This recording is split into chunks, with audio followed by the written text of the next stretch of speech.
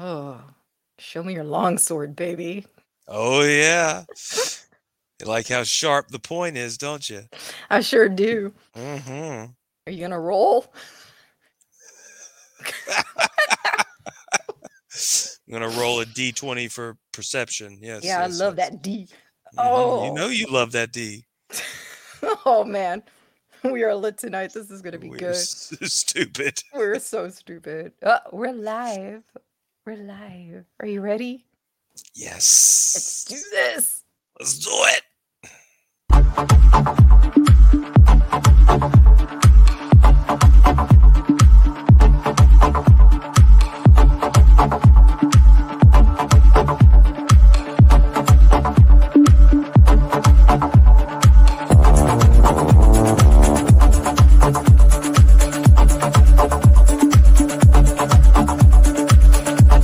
It's time for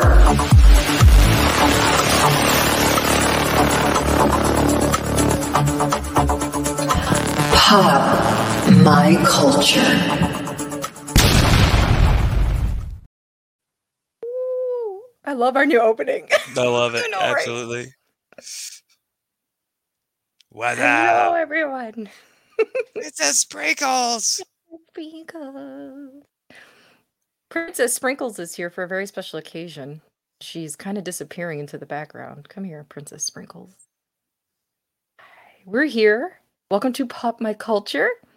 Although today we're definitely gonna have our culture popped because you and I are still, well, definitely you for sure, definitely a beginner of the D&D. Man, you don't even know what I know about that D and Oh, D. wait, what?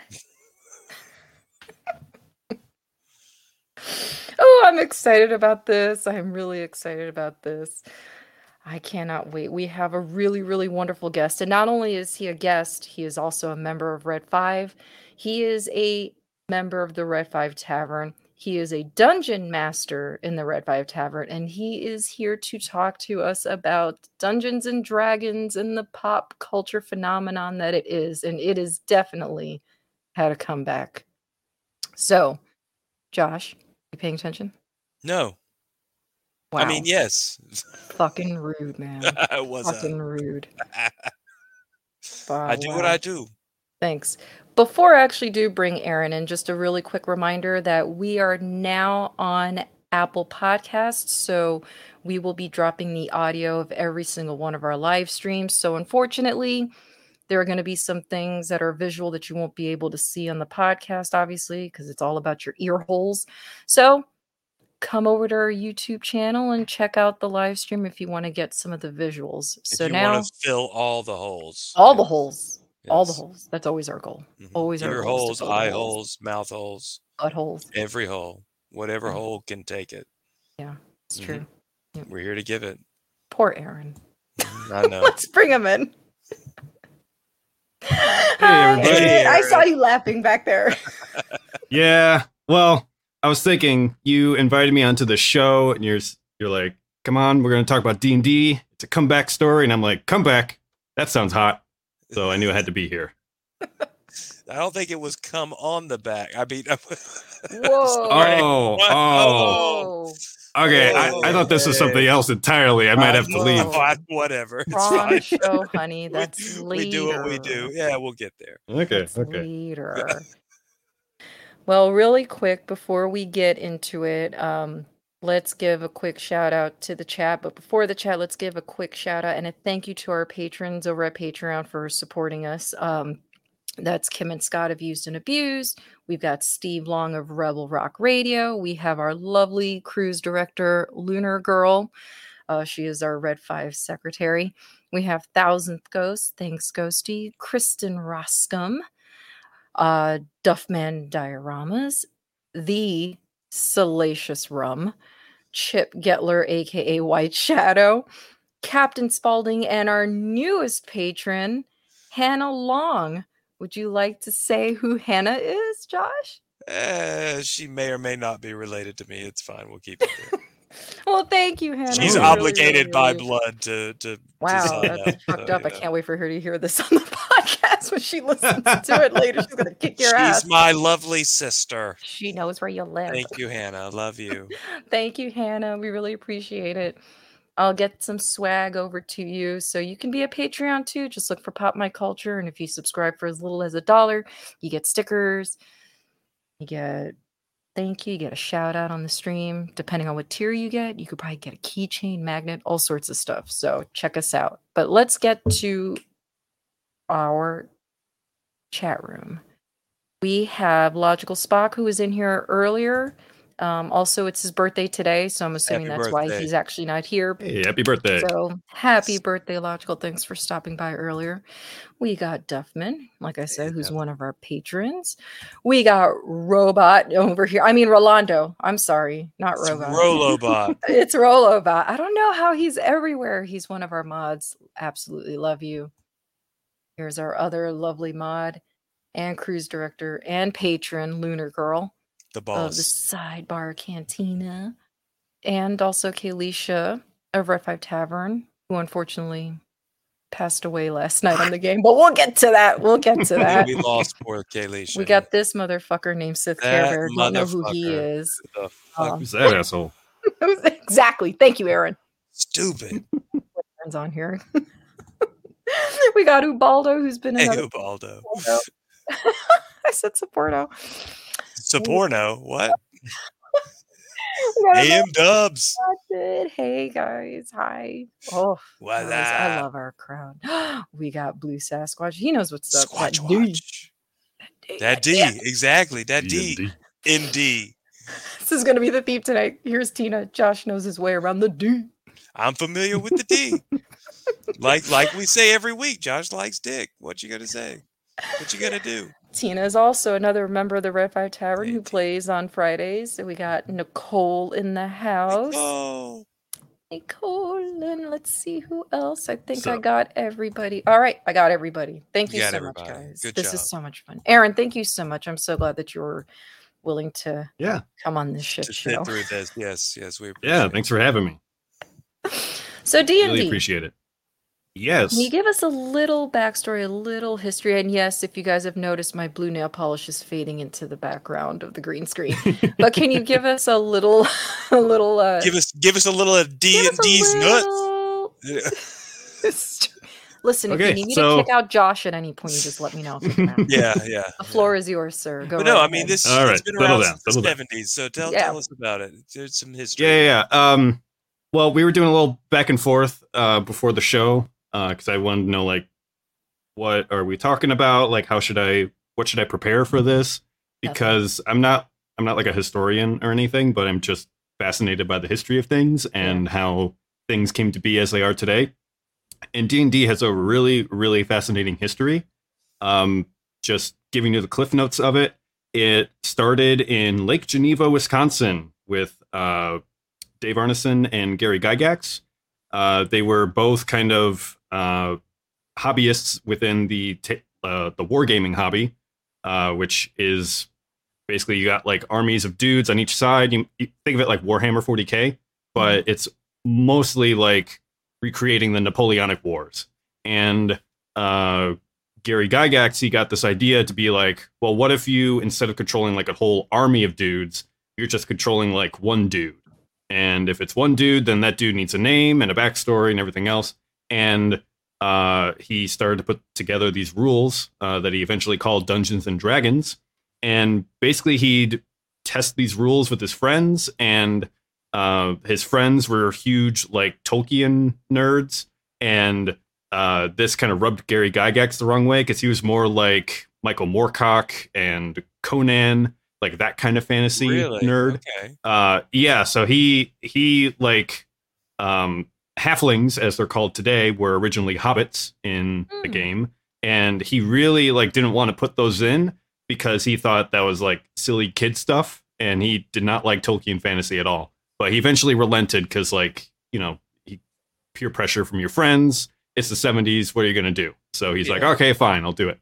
And he originally started Dungeons and Dragons as like a side supplement to this war game that he was putting together where you would control individual people. And the magic stuff was all like an expansion pack on the side. It was never meant to be the full game. But then that started to get popular with other wargaming hobbyists, and so he decided to develop it into a full rule set. And it kind of took off from there. He got enough money that he was able to start this company called TSR, and that they kind of developed Dungeons and Dragons into what we know it today. So starting in like 1974 through the 80s is we get the original kind of 3 brown booklets of D&D that got revised into Advanced Dungeons and Dragons. And then eventually we got like 3rd edition, and that was revised to 3.5. That's in like the late 90s, early 2000s. But before we get to there, we have this whole like satanic panic. Yep. I wasn't alive for it.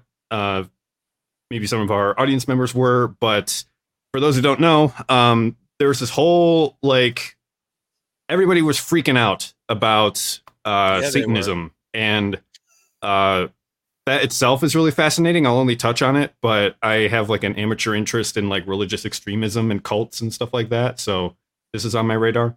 Fascinating. The satanic panic started with this preschool where there were allegations of, I don't know if I could say it on the show without YouTube or whatever coming down on you, but adults doing very not nice things to kids. And the stories coming out of it were really bizarre. They were stories of like abduction into like secret tunnels underneath the school, and like witches and demons and these like elaborate like cult rituals and sacrifices, just bizarre stuff. And none of it was ever true. There's no evidence that any of it was actually real. It was bad interview techniques conducted by the law enforcement community to in dealing with these kids. It was basically like planting suggestions and memories into them just by the way that they asked questions. And that kind of started off the whole moral panic around Satanism, where people that covered the news and like mass media for a couple of years, because this was like a 3-year-long trial. And it kind of took over the public imagination as far as like moral panic. So people were like looking for Satanism everywhere, and wherever they looked, they found it. It was rock music with like backmasked lyrics. And one of the kind of primary targets of this moral panic was D&D, because D&D as a fantasy game, it has magic in it. It has things that kind of sound evil because you need evil bad guys to fight. Right. And this became a huge target with the moral majority, which was kind of like coming into fruition at that time as a major voting bloc. So particularly among like evangelical Christians, it became seen as this like really like, I don't know what the right word is, but like antisocial kind of like aberrant behavior, deviant behavior is the word I'm looking for. Yeah.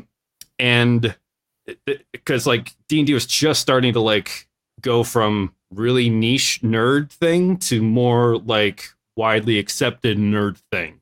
Yeah, like it wasn't yet mainstream, but it was popular enough that like, you know, Grandma Ruthie probably heard about it somewhere, you know? And so it basically became this target, and I believe Gary Gygax had to like go to court and kind of like give like a testimony about it. Oh and God. He's like, it's complete nonsense, because it was.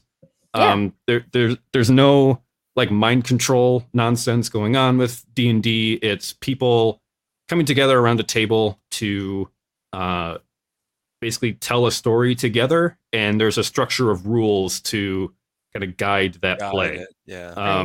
Right. That's really all it is. It just happens to be about fantasy, but it could be about anything.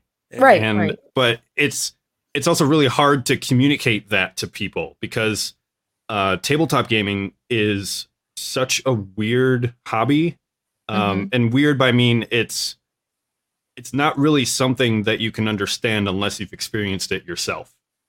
And it's really hard to communicate that to people when most of the m- most of the hobby's life cycle, D&D in particular, the rule books are written in a way that they're not trying to teach you the game by reading the rules. It basically assumes that someone else that you know has played the game and they're going to show you how it's played. Interesting. And it's very much mouth to mouth how you learnt this thing. So all that to say, during the Satanic Panic, there's a lot of talk and buzz about like what D&D is about, and a lot of fear going around about what it might mean and what's involved in it, but not a lot of actual like firsthand knowledge about what it is. Right. And then you also have to mix this in with nerd culture at the time, which people don't realize that like in the 80s, like if you were caught with a D&D rule book at school, like you would be physically beaten by people. Yeah. Like, Oh yeah. it's cool to be a nerd now, but back sure, then but it not absolutely then. was not. No. No.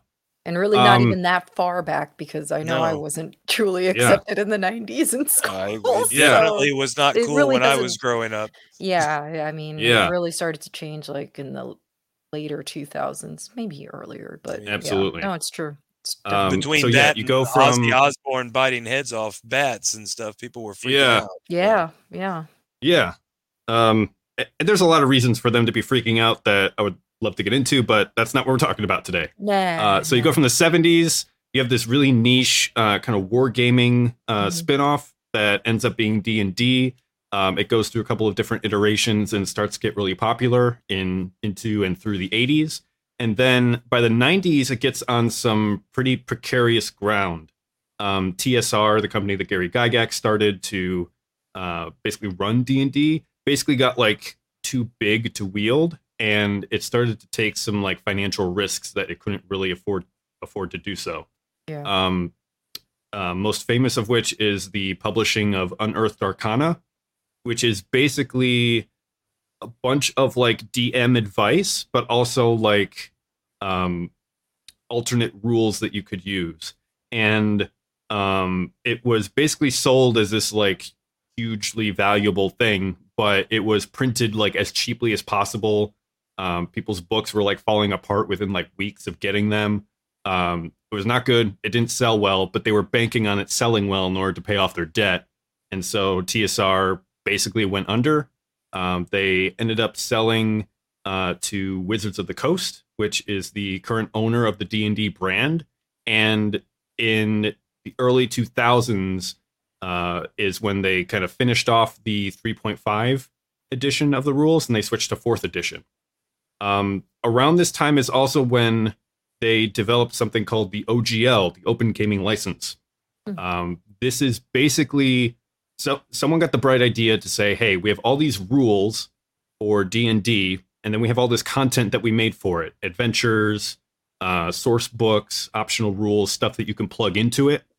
What if we just take the rules in like bare bones form and we treat it like open software, like Linux or something like that? And we say, hey, anyone can use this for free, you know, as long as they credit us and they use it in this way and blah, blah, blah, a bunch of legalese. And they bought it. Wizards of the Coast like accepted it, and they put out the basic version of the rules for free that anybody could use as long as they like abide by these certain rules. They could use those rules to develop their own content for D&D, and they would be able to sell it, profit off of it, etc. And it was kind of treated as like an open platform. And that's really kind of the first key piece to take D&D from this weird niche thing to this kind of more mainstream thing. Right. Because once you have the basic rules and people know that they can develop content for the system without getting sued, then all of a sudden all these small like little publishers are able to produce this kind of niche content that you wouldn't be able to get just from Wizards of the Coast, and people can buy it and use it in their game, and it's all going to be compatible. Right. So that's probably what I would put as kind of like step one of D&D becoming mainstream, this kind of open gaming license. And jumping forward a bit, there's a whole fracas about the open gaming license maybe like 6-7 months ago, because Wizards of the Coast was basically trying to get rid of it. And there's a huge community backlash, and they finally like relented on that. And not only did they make the open gaming license for 5th edition permanent, they also put it under Creative Commons, which is actually like way more permissive than the open gaming license was. So it's like basically forever, like the 5th edition version of the rules anybody can use in any way that they want, as long as they give credit back to Wizards of the Coast, which is huge. But that's an aside.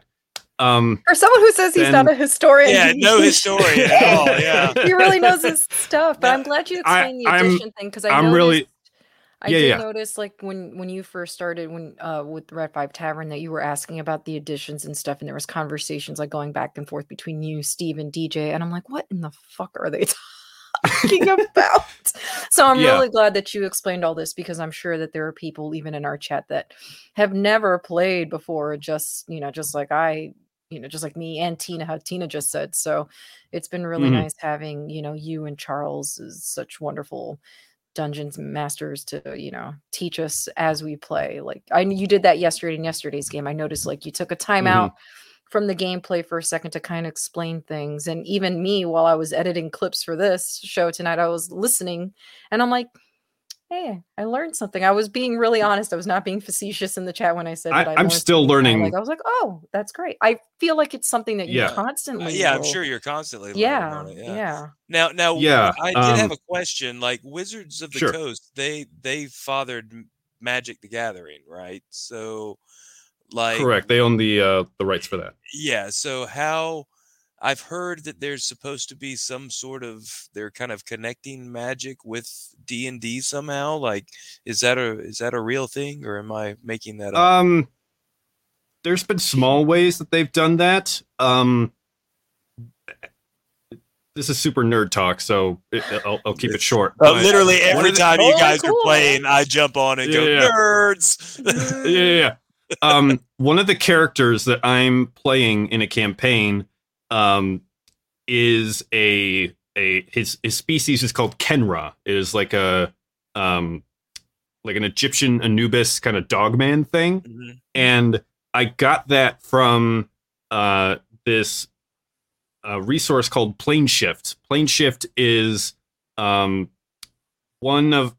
thing that Wizards of the Coast has published that basically is content for D&D that's using Magic the Gathering lore, character settings, etc.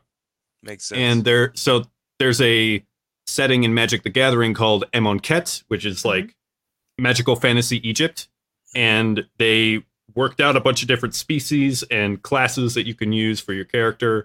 And so I picked from there and got this like cool character. So there's some kind of like cross-pollination between Magic the Gathering and D&D. I haven't heard of anything that they're planning to do beyond that, but yes, Wizards of the Coast is in charge of both of those brands. So nuts. So, you said You're earlier knowledgeable. the different. Oh, you should be tooting your very own much horn right now, man. What the hell? You said something earlier about the different editions of the rules. Did you want me to go over that, or?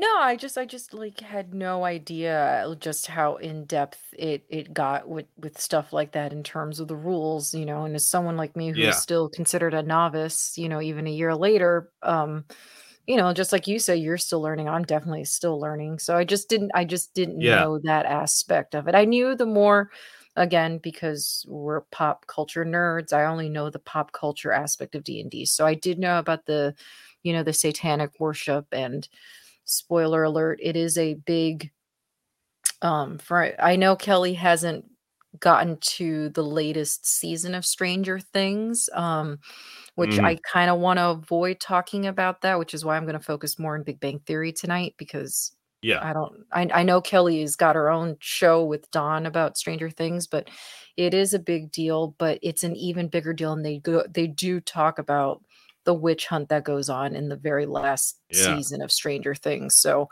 I was definitely aware of that aspect of it, but not the rest of it, and it's definitely had a resurgence because I don't really remember it as a kid in the 90s. I definitely don't remember it being spoken about when I was in high school in the 2000s.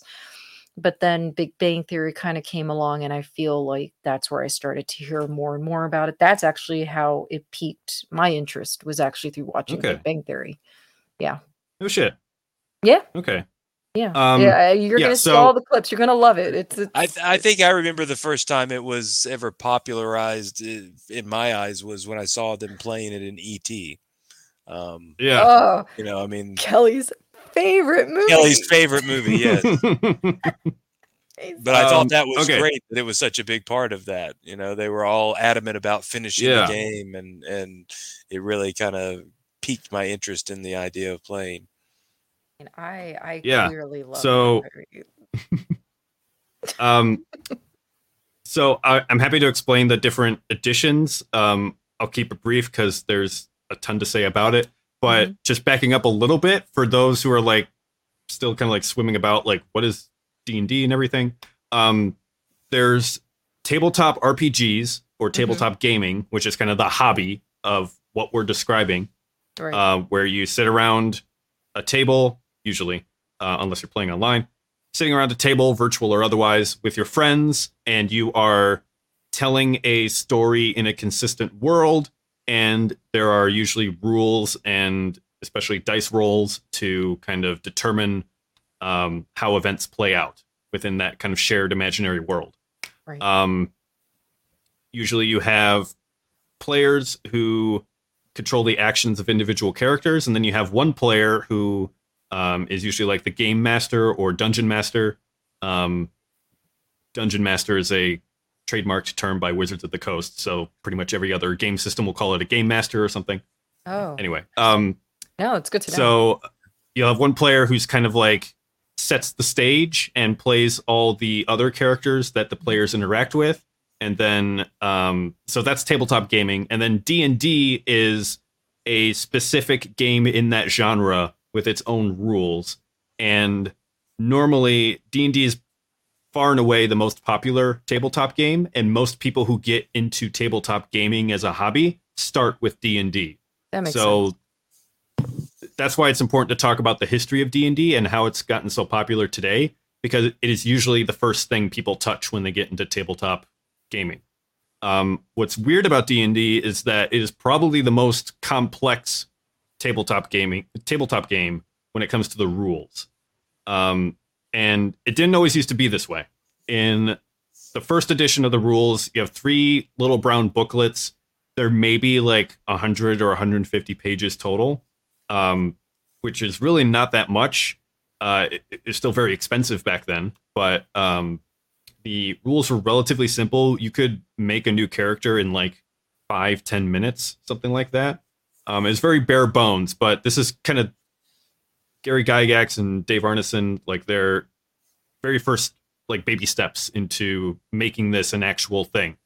Then you get Advanced Dungeons and Dragons, which is usually called that or second edition. And they just kind of like build out the rules a little bit more. They polish it up a bit more. This is when TSR is actually a company and they're trying to take themselves seriously. And it's called Advanced Dungeons and Dragons because it's an advanced version of the first rules, not that it's like a harder version of the core rules, if that makes sense. Okay. But what's a little confusing is that later they put out Basic Dungeons and Dragons, which was like a simplified rule set for like new players. Second edition, they expand everything and make it a bit more coherent. They add some new classes and species. Like I think second edition is when they changed hobbits to halflings because otherwise they would get sued by Tolkien.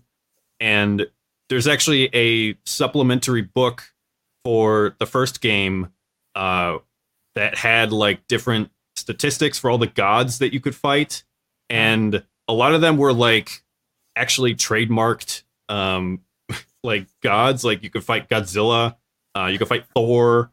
And so they basically like put that out because they thought nobody would notice, but people did notice. And so they had to cut that book out. But yeah, this is when you get like the rogue class first shows up. Although it was called a thief at that time. And so a lot of the kind of basic building blocks of the game are starting to come together. Third edition is they really wanted to expand the rules here, and it's probably the most like robust version of the rules for Dungeons and Dragons. To give you an example, let's say I want to grapple somebody. So we're fighting, and I just want to like put them in a headlock, or otherwise just like restrict their movement by grabbing onto them. Mm-hmm. How does that play out? In 5th edition rules, I make a athletics I make an athletics check to try to grab them, and the other person, they make an athletics or acrobatics check to see if they can get out of it. Mm-hmm. And whoever has the greater roll wins, and they either escape the grapple or are grappled. And explaining that is like 3 paragraphs at most, like 2 paragraphs, something like that. For 3rd edition, those rules are like almost a full page. It's like so intricate. It's very wordy. It's very robust. As you go from top to bottom and work your way down, like every step makes sense. Mm-hmm. And it's like, okay, that's how we do it. But when you're actually playing the game, nobody ends up grappling anybody else because it's just so much. It's so dense to work through that nobody ends up doing it. That's what I mean by really robust. Like it's very thorough in everything. And some people really like that, but it's also really restricting because it's like, oh, you want to do this? Well, let me look up and see if there's actually rules for it. Oh, yes, there is. Now let's go down like a whole page of stuff to figure out if it works or not. Right. And that was the approach at the time.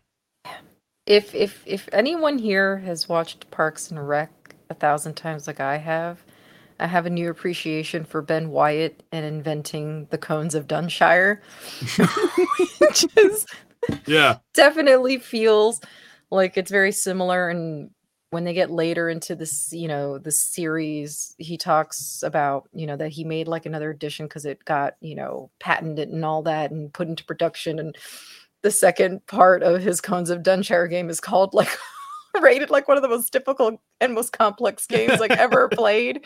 So it definitely reminds me of D&D when he starts explaining the rules. I'm with Leslie. I'm like, what the fuck did Ben Wyatt just say? That's my biggest issue with D&D is that I feel like it's completely open. Yeah. And you can do kind of whatever you want, but at the same time, it's within such complex parameters in the process that it's just almost impossible to kind of get your mind around to a certain extent. But it's awesome. It's really a lot of fun. I had some preconceived notions about it myself. I mean, even I, unfortunately, am guilty of being one of those people that was like, D&D, like that's the ultimate of nerddom. You know what I mean? And I just never felt like maybe it was also just my self-esteem. I think it was also my self-esteem. Don't take that away. Shut up. I also think it just felt like, oh my God, am I like too stupid to play D&D? But now actually having played now actually having played it, I'm like, God, I made this to be so much more in my head. That's not to say it's still not an intricate game to play, but you really do have to kind of like free your mind when it comes to D&D. Yes. And at this point, we're getting to the point where D&D starts to become more popular and mainstream. Yeah. Early to mid 2000s, I can't remember the exact year, 4th edition of D&D comes out. That version basically saw how like robust and wordy 3rd edition had come, and they were like, we're going to do something different. And they really tried to simplify it down. And 4th edition it's kind of hard to describe, but it's kind of similar to how like MMOs work, where every player has different abilities they can do. And one of the things they wanted to address was like wizards had started to become really, really powerful in the game, where at lower levels as a character, you're super weak, and you could, as a wizard, you could die in like 2 hits. And it's a lot of hard work to kind of for everybody else to kind of protect you. But once you get to a high enough level, you're like bending space and time and just doing all this crazy stuff that like nobody else can do. And that's the trade-off. Well, that means that especially at like higher levels of play, wizards and like a fighter are going to be very mismatched with what they can do. Imagine like Aragorn trying to keep up with Gandalf. It's just not the same. So what 4th edition tried to do was bring that back into balance, where a high level fighter can feel like they're doing crazy stuff like an anime character that wizards can do.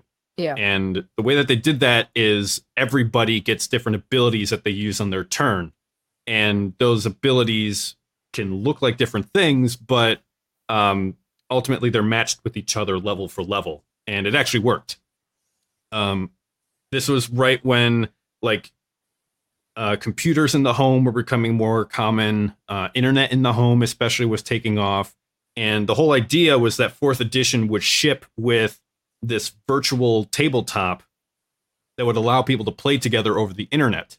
And through I've still got some 3x5 floppies of D&D games. Yeah. Wow. Yeah. Through a series of tragic circumstances that I don't want to get into now, that ended up not going through. And so there wasn't that kind of last piece to really put it together. And so there's a lot of people, myself included, who really like 4th edition, but a lot of people who it just felt weird. It felt like not like the D&D that they knew and loved. And it kind of got a lot of backlash. And fast forward to 2014, that is when the 5th edition of the rules come out. And 5th edition really wanted to simplify things even further. So they came up with this core mechanic for resolving anything that you might do, where there's a certain number that you need to hit in order for it to be a success, that number or higher. And you roll usually a 20-sided die, and you add whatever modifiers might be relevant to the situation. And as long as you hit that target number or above, then it's a success. If you don't, then it's a failure. And that's kind of the core engine that drives the whole gameplay. And everything else is kind of details on top of that. They added advantage and disadvantage, which really simplified things, because 3rd edition, you would have a bunch of numerical modifiers that you would add on to whatever you're trying to do. And it just became like an accounting spreadsheet to keep track of all the things that might apply. They were like, no, none of that. Either have advantage or disadvantage, or you don't. If you have advantage, you roll 2 20-sided die and pick the higher one. If you have disadvantage, you pick the lower one. And it's very streamlined, very easy. And the result is it's a lot easier for the game to get into, especially for new players. The downside is it puts a lot of work on the DM, because instead of like 3rd edition, there's robust rules for everything. 5th edition says, we're going to rely on rulings, not rules.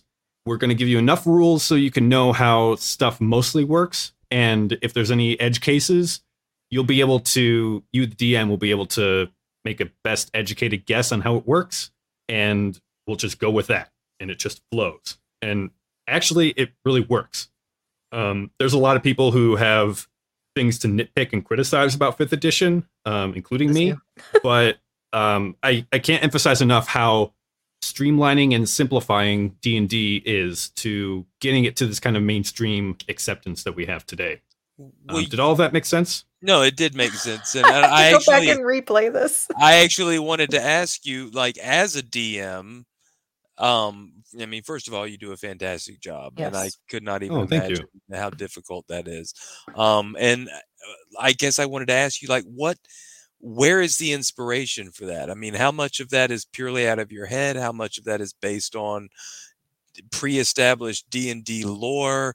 Is there, I mean, I know there are guidebooks, but how much of that truly guides the story, or is that really completely on the DM? And if so, like, why is that fair that they make all the rules to make it easier for the player and not for the person that's behind the game itself? You are asking precisely the right questions, and I'm so glad that you have done that. Don't do that. Of course I am. Don't encourage him. So don't inflate his ego. To back up, as a DM, there's basically 2 different ways that you can run a campaign. You can either run it from a campaign book, which is a pre-published campaign, or you can do something called homebrew it, which is basically you make up everything, the plot, the setting, the characters, etc. There are published campaign books that you could buy the Waterdeep Heist, and it is a published book by Wizards of the Coast. You can buy it in a bookstore, get it, and presumably you could just read it starting on page 1, and it will guide you through this story that your players participate in, and how it actually plays out and what happens at the table is still kind of like up for grabs, but you have this framework to work in. They provide you the settings, the characters, and all the rest. And, if it works as intended, then you could just run it out of the book. There are a lot of DMs that do that, and there's like no shade to that because it's not less work. It's just a different kind of work to prepare and run that game. Then you have people like me who prefer to kind of make their own setting and their own rules, and that's a very different approach because you have your characters, you have whatever you've established already as far as the rules or the world and the setting and the characters. And you have to ask yourself, like, what happens next? What would make a good story? I really relish that because I like that freedom to be able to just kind of do whatever. It's also really terrifying because, like, there's some times where like I just can't come up with stuff. And that I think for any creative person that just happens sometimes. There's not really anything that can be done about it. As far as like, do you have any questions about that before I keep answering? No, I completely get it. No. What? No. No, we're just going to keep going. No, I didn't. Kick me out. I may or may not If you're have listening on the podcast, exercised the the power. power. My co-host Yeah. kicked me out. How dare you? That's what son happens of a when you give bitch. me access to the StreamYard. I'm just saying. You Um, son of a Oh. bitch. Listen, Go what are ahead. you going to ask?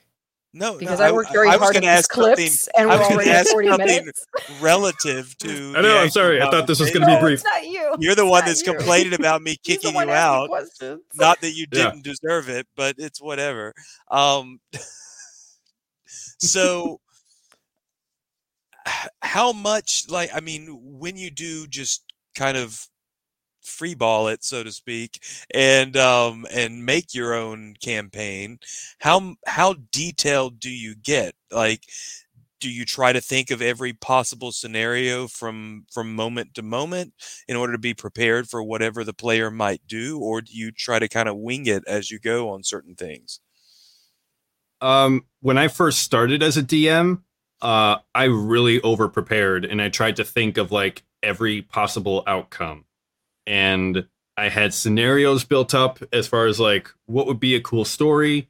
And what it ended up doing was I would basically kind of subconsciously guide players towards this like brilliant story that I've cooked up. Yeah. And what I had to learn was like, that's not why players come to the table. They come to the table because they want to play their characters and basically be the stars of this like television show that all they of you are wanna writing have together at the same Ownership time. of the story as well. Yeah, I get that for sure. Yeah. So when I have my preconceived notions about what the story should be and try to guide the players into that, then at a certain point it becomes like controlling and not fun for the other players. Because like if I just wanted to tell a story where everything goes the way I wanted to, I could just write a book. Like, right. and that's really not what tabletop RPG is about. Yeah. So when I do come up with scenarios, it's mostly nowadays I prepare a lot less. I might have like a page of notes, and it's mostly like, what do I think would be good encounters for the players to have? What would be interesting to happen? And I don't try to force it to happen. It's more like, this is a potential thing that might happen that might be a cool addition to the story. If the players never get to it, then whatever. But if they do, then great. And I've built up enough experience where if players go in a completely different direction or things happen that you don't expect, like Alicia getting killed, then I can just roll with it. And I have enough experience as a DM that I can kind of think on my feet and be able to have enough for the players to do that. It gives the illusion that I have everything kind of prepared and oh, you're participating in my world that I've concocted with my genius, but really it's not like that at all. It's like if you've watched enough movies, then when you watch a really uninspired, stereotypical, derivative movie, you could call out what's going to happen before it ever happens. True. It's kind of like that, where because I've played enough D&D, I can have a lot less preparation and still know like how to set a scene and introduce the conflict in the scene and guide the players through it, and then have the release of that tension, and that scene ends. I've gotten a lot better at that over time, but yeah, it does take experience to do. And just to kind of peel back the curtain a little bit, I had this whole segment planned from the last episode of Red 5 Tavern, where after the players fought this kind of like gigantic corrupted jellyfish, don't ask, there would basically be like this old shipwreck that had been trawled up from the kind of chaos that the jellyfish had caused and freshly beached onto the shore. And there would be like a treasure chest, and the players would get like a bunch of loot from it. But also there would be this whole kind of side quest where the players would investigate the ship, figure out that this kind of black oil ooze thing that's been corrupting the land has also corrupted the ship, but like 150 years ago. And like the ghost of the captain would be on there and would like try to get the players to help them find some goddamn peace and quiet for once. But then Kaylisha died, and I realized that's where we're ending it. Like all this other stuff, like inconsequential now. Like this is the most important thing, so we're gonna roll with that. So I hope that answers your question about. So you give yourself a certain level of flexibility as you go. I can appreciate. Yeah, that. I think it's essential. Some people are like really loosey goosey with prep, and they're just like, oh, I'll just make it up as we go, and they're really good at that. I'm not like. It's not good or bad to have to prep a lot or a little. It's just different styles for how to DM. But I will say, as I've gotten more experienced, I've learned to like let go, to unclench the butthole, as it were, and just let that story slide in. Always good. Just relax, let it slide in. Yeah, exactly. Yeah. Bear down a little bit.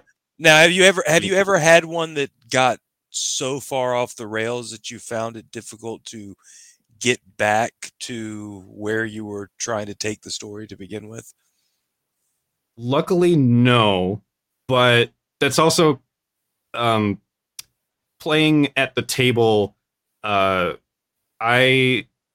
subscribe to the theory that when I'm a DM, it's not my game that you're playing, and I'm not here to dispense fun into your face. What's happening at the table, I believe, is everybody's responsibility, including the other players and including me.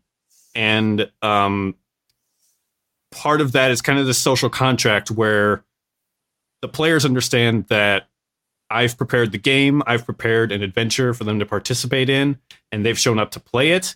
So if I put something in front of them, then I'm kind of expecting that they're going to go for it, and they trust me to provide a fun experience for them.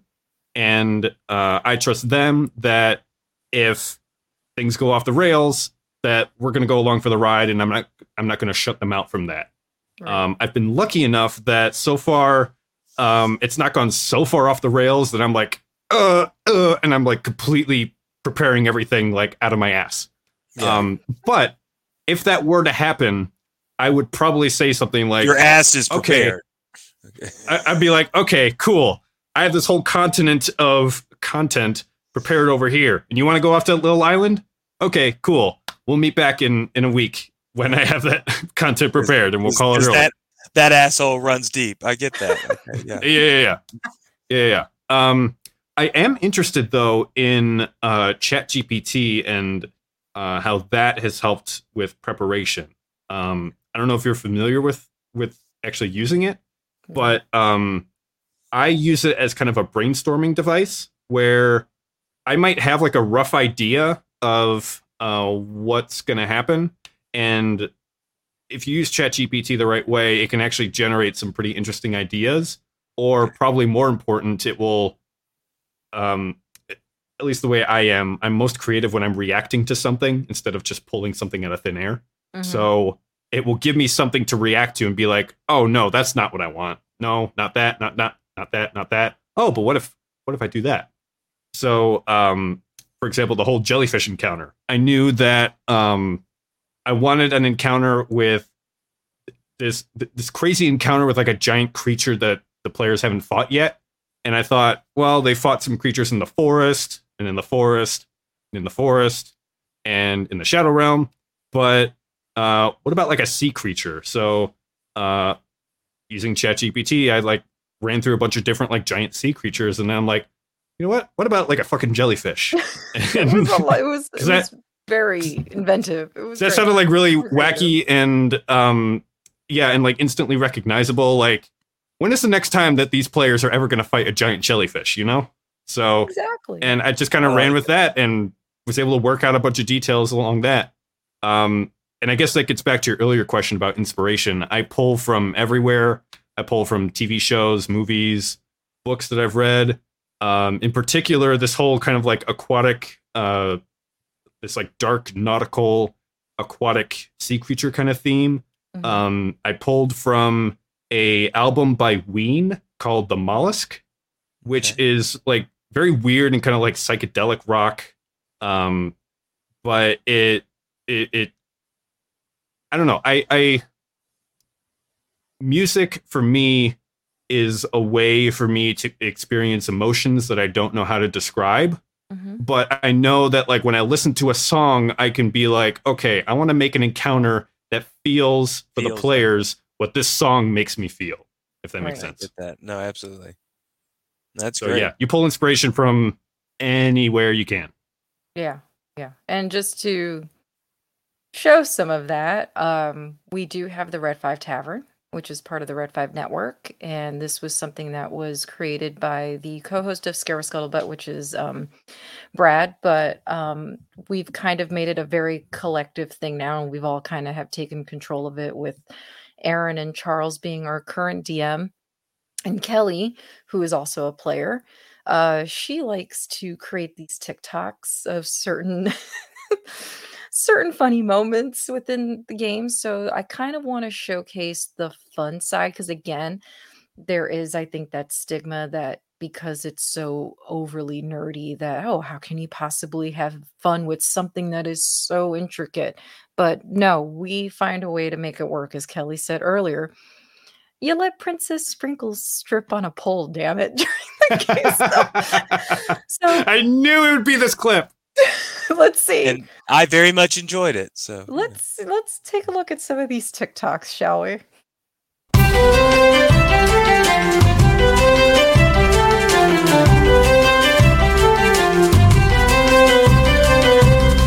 Sprinkles, where was that place that you took me again? Ye old titty bar. Ye old titty bar. And after only 2 rum punches, okay? Teeny, tiny, beautiful little Sprinkles whips off her clothes, hops up on stage, starts twerking in her tiny little top, and starts spinning around the stripper pole. Dead ass. Oh my god!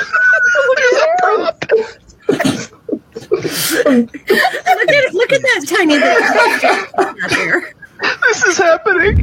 Like, one guy finally comes up and he threw like 2 coppers at her. Like, I think they were penny coppers. I start talking to the guy, and he just happens to be a bone cobbler, okay? Now, a bone. That's what he told cobbler. You? A bone cobbler. Okay, that was the story. Approximately 10 hours later. And now we each have an awesome dagger. All right. And Sprinkles has recovered since from her hangover. Oh, that's good. We're Good thing it glad was to 2 hear. days, not 1 day, because that was. Does anybody else have any other stories? Good luck following that. Thank the Lord. All right. So one night, Daganra is out having a few drinks, and he calls himself the bone cobbler.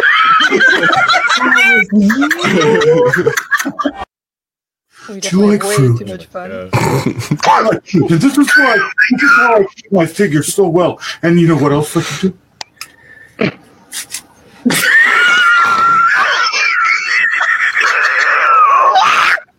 I love banana. come on, that has to be a natural 20 on something. Wait, Charles, watch. You have to watch. I bet you would like to see. It's a banana.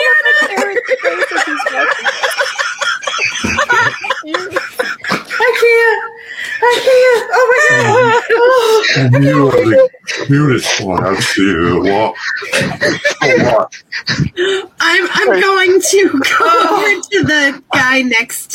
Let me just check to make sure my family's not watching this. What's your order? I'll take a large fry and a French fry sounds really good right now. I always do it. I always take a drink before I ask a question, and someone bursts me. You guys want to have a little memorial service for him real quick? For the coffee guy? The innkeeper! Yeah, please. Please. I got nothing going on. Nestra, do you think you can tell your imp to look around the longhouse and find some candles? Sure. I could do that. I'm going to dress into something more appropriate for this occasion. Okay. I'm going to use my druid craft to light those candles, and I'm going to take my my glamour weave. I'm going to lay it down on a table and kind of make it look like there's a body under it, because I don't know about you guys, but there is no way I can stand over a mound of caterpillar shit and pretend it's Park. So I mean, I could, but just for you. You bitch. I can't do it, guys. I can't memorialize a pile of crap. It's okay, Kalisha. I dressed for the occasion in my little black dress. Oh, Sprinkles. I decided to wear an extra number 2. I did. I feel like I should honor Kark with this, with these authentic, real leather pants I have on. Oh. I'm Kalisha, so I put on a black robe that resembles something that a nun would wear. Kiki, we need to work on your style. I'm fine, Vanessa. I'm going to order a double chai latte. Nice. Who's going to get it for you, Fizfire? I mean, the service was bad here anyway. You bastard. Impressive. Yeah. Nice throw there. Definitely is. It's arrogant fuck. Sorry. Humble. I like that. And you get too humble, they might crumble, you know what I mean? God. This is the worst flirting ever. Agreed, Kelly. I swear, if Kalisha walks in and you guys doing the nasty, I'm out. Nice conversationalist. Can you go? I'm a monk. I don't talk to people. It's my job. Yeah, I can see that. I can see that. Good Lord, this is why I stay in the fucking woods. Can you please go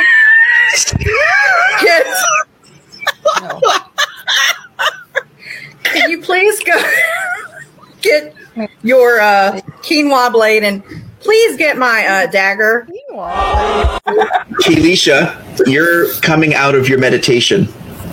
Okay. And so you're in the room, but you don't know what's going on. But you had your plan, and and so Sprinkles is right there, and yeah. So what do you at this point? What would you like to do? Hey, Sprinkles, when did you get up here? Shh, don't worry about it. Oh my god! Oh my god! Okay. Everything will be all right. No, I can guarantee you it's not. Sprinkles, why are there strawberry skins on my arms? Again, don't worry about it. All right. So this woman sort of positions herself over Kira, and she begins this extremely complex incantation. And Trixus, you see this, and Jones. Let's see, what? 4 minutes and 17 seconds. Yes. It's a new personal record, folks. Good night, everybody. Thanks for joining the Red 5 Tavern. Have a good night.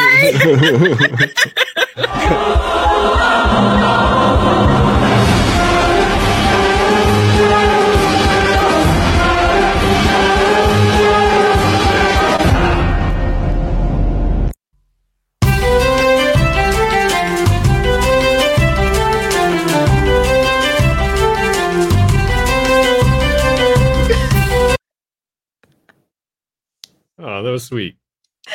Oh my god. Great stuff. We have the best time. We really do. We have the greatest time playing it. And especially, streaming it, which I'm sure is a lot of fun for everybody. Yeah.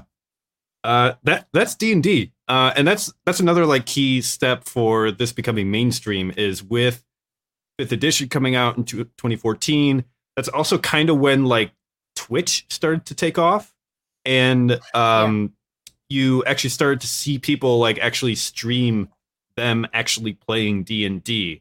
And it's so huge for this because, like I said earlier, it's kind of hard to just describe D&D and like, this is what tabletop gaming is. And almost to like really know what it is, you have to experience it for yourself.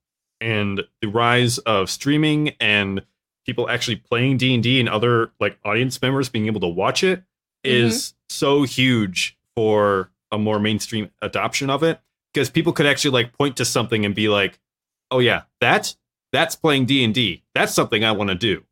And so you have these big streaming campaigns like with Dimension 20 and Critical Role. They start to kind of gain prominence during this time. So it's kind of this perfect storm of this simplified rule set that's easier for players to get into, plus streaming where people can actually watch D&D being played and be like, oh yeah, I want to be a part of that. Right. And that kind of brings us to the Red 5 Tavern. But of course we also have like celebrities starting to play D&D and representation in more like mainstream pop culture. I don't know about either of those, so I'll leave it to you to teach us about that. For me, I mean, again, I already knew what D&D was even before I started watching Big Bang Theory, but it really was Big Bang Theory that piqued my interest. And the only reason why is because, again, I had a very preconceived notion about what it was, how it was played.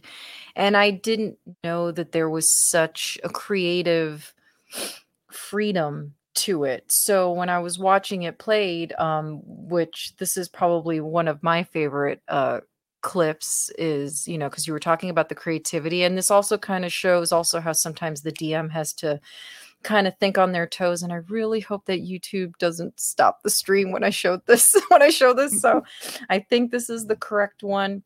This is those kind of clips, huh? Okay. Yeah, this is actually one of my favorite episodes of Big Bang Theory, which is funny because it is very D&D centric. Like almost the entire episode just takes place in the apartment and they're playing, which you can actually see right behind me. And basically, the ladies of the show have never played before, but there's something that kind of happens that triggers them to have to play, and the DM kind of has to think on his toes. And of course, there's a movie element to it because I love my celebrities. So I just was like, oh, I didn't think that you could play D&D this way. And there was even an episode where they made it Christmas themed. So here's a clip just to show how creative you can actually get with D&D. And I hope that this is the one because I have so many loaded in here. Right. Sheldon, to start our quest, you need to open this little Christmas gift I got. A Christmas gift? You know I don't enjoy Christmas. Would you just look inside? Oh, a scroll. I like scrolls.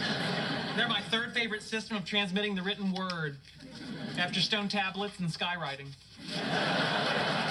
You have all been summoned to join a thrilling Dungeons and Dragons adventure. Your quest begins in a secret northern village of elves who have all been massacred. I like where this is headed. Your task is to rescue their leader from a dungeon of ogres. Oh, that's a saucy twist. That leader's name, Santa Claus. But no. It's actually ho, ho, ho, but you'll get the hang of it. You find yourselves in the smoking remains of Santa's village. Clearly, a great battle has taken place. Oh man, the first monster I see, I'm gonna sneak up behind him, whip out my wand, and shoot my magic all over his ass. Do you hear yourself? My kind of D&D. Yeah, there you go. That's for you, honey. I follow the Talk about a ogre comeback. tracks, checking for secret doors along the way. And Shut up, you JV. discover Stop being a secret hater. door leading to a dark corridor. Okay, guys, let's make a plan. Spellcasters in the back, warriors in the front. Screw that noise. I'm going in. Hang on, Santa. I'm coming for you. Okay, you run into a room full of weapons, hit a tripwire. A cannon blows your face off. You die. You're out of the game. Oh, Kelly knows how that feels. Cannon? Am I really out Oh, of the poor Kelly. Lucky. Come on, moving on. Wait, doesn't anyone have a rod of resurrection? Because if you've got one, I need it bad. Get in here with your rod and give it to me. Oh my god. I think I cracked the code. See, this is where I like how innovative this is and how intricate it can actually get. The drawbridge is lowering.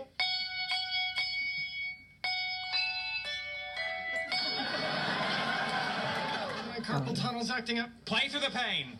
Hey, Ron. Rummy.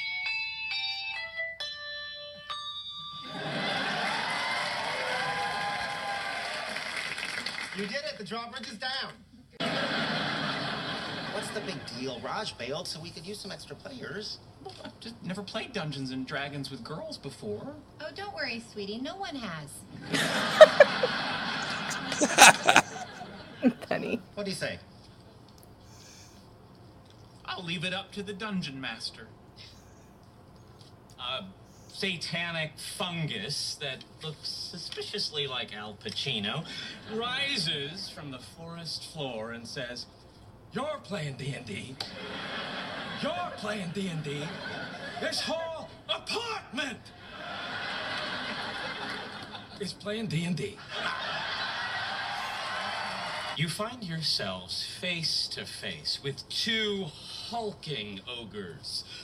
What are you doing in our... This reminded me of you, Aaron. I heard that voice, and I was like, oh my god. Goes out, spreads his wings, and prepares to attack. Wait. So yeah, like this is definitely some of the stuff that I really liked is how creative that the guys were able to get that, you know, Howard, which this is the character Howard, he's the one that is the DM for this game, and he's decided to put his own spin on it. There's another clip where he does a voice as Nicolas Cage, he does a voice as Christopher Walken, and this is really the one that I was like, oh my god, I had no idea that you could get like this knee deep into it. And the way that the girls end up having to play is Raj's character, he ends up getting a call from his girlfriend and he decides that he'd rather go be with his girlfriend. And it's Valid. it's just Sheldon and Leonard playing, and you know, they're like, as you saw, he decided to do the Al Pacino voice and they ended up playing, and it was just, that's really what got me into it. So that kind of leads me to my question of how did you get into D&D? What sparked your interest? Like, how did you end up deciding, oh, I want to play? Yeah. It's an interesting story because like I grew up like conservative Christian, and I kind of took it at my parents' word that like D&D was evil. And didn't really want to like investigate it for myself at the time. But I had a friend who I'm still friends with today, good old Maxwell Havlick, who in high school he was a DM. He was running D&D games, and he would explain to me like in story form of like what was happening in the campaigns that he was running, and I thought it was really neat. But there was this kind of like self-imposed barrier that I had where I'm like, you know, I can appreciate the stories, but I can't get like involved further. And then fast forward several years later, around like 2017, I want to say, I had grown up and matured a lot into a different person, thank God. And we're relieved too, don't worry. Yeah. Through like through like friends that I had and like different experiences that I had, came to understand D&D and tabletop games in a much different light.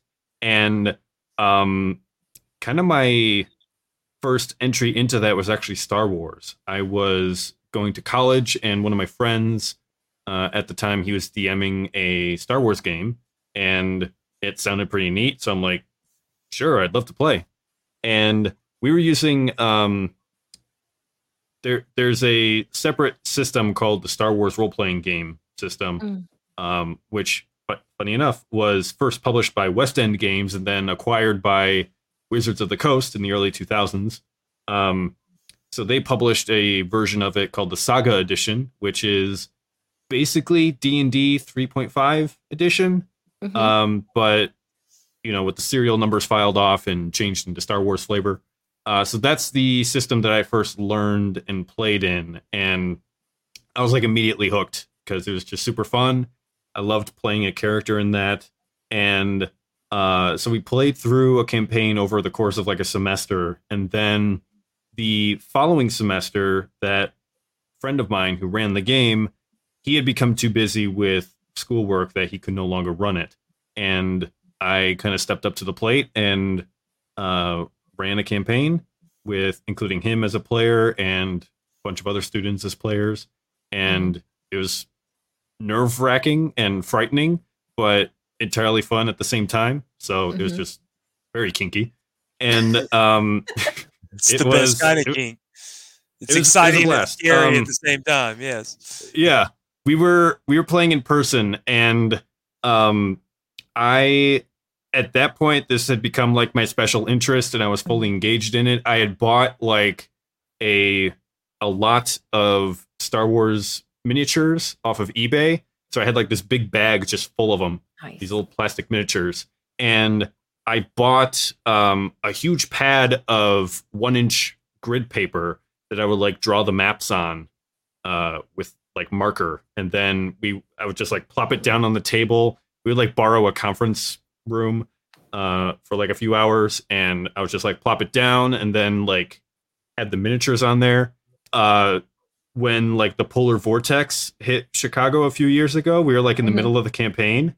Right. So we did a complete remote session I had a laptop up with like Skype on it, and everybody was in that call, and I had my a webcam on like a tiny little tripod as like the visual for it, and I just had this grid paper out, and I would like move the webcam so that everybody could see like what was going on, and they would like tell me where to move their miniature, and it was wild. But that was kind of my first hook into it, and I loved it. Yeah. At that time, I was still in touch with Max, and he was running a online campaign with proper Dungeons and Dragons, 5th edition. So I became a player in that game, and we're still playing with that group together. So it's been like 6 years. 5-6 years. with that same group of players. We're like 3 campaigns in. Holy crap. And it kind of just ballooned from there. Like I've played Delta Green, which is a spin-off of Call of Cthulhu. Call of Cthulhu is you are not fantasy heroes. You are just average, like regular people investigating this paranormal nonsense. And it turns out to be this kind of like Lovecraftian horror. And if you don't horrifically die, you are incredibly lucky. And Delta Green, you're playing as like government agents. It's kind of like X-Files, where you are investigating this Lovecraftian paranormal stuff, but you're also trying to like contain it and keep knowledge of it out of the public eye. You're like these off the books kind of black ops kind of characters. And so part of that is dealing with like the tremendous mental and social toll that takes when you're trying to like keep from going insane doing this hugely important work that you can't tell anybody about. Yeah. So I played that. I've played the Edge of the Empire system, where it's Star Wars, but to figure out what happens, you basically build up a dice pool where it's a bunch of different weirdly shaped dice, and you roll it all and you add up the successes and failures. And that's really cool to DM for, because like with 5th edition, it's basically you either succeed or fail. With Edge of the Empire, you can succeed, but with a bunch of negative stuff also happening, or you can fail, but with some positive benefits from it. And it's very loosey-goosey with the rules, but it lets you kind of flow and be like, oh yeah, like you kind of fail at this task, but you gain some kind of benefit that helps you out, or yeah, you succeed, but there's some drawbacks, and it kind of like ratchets up the tension even further.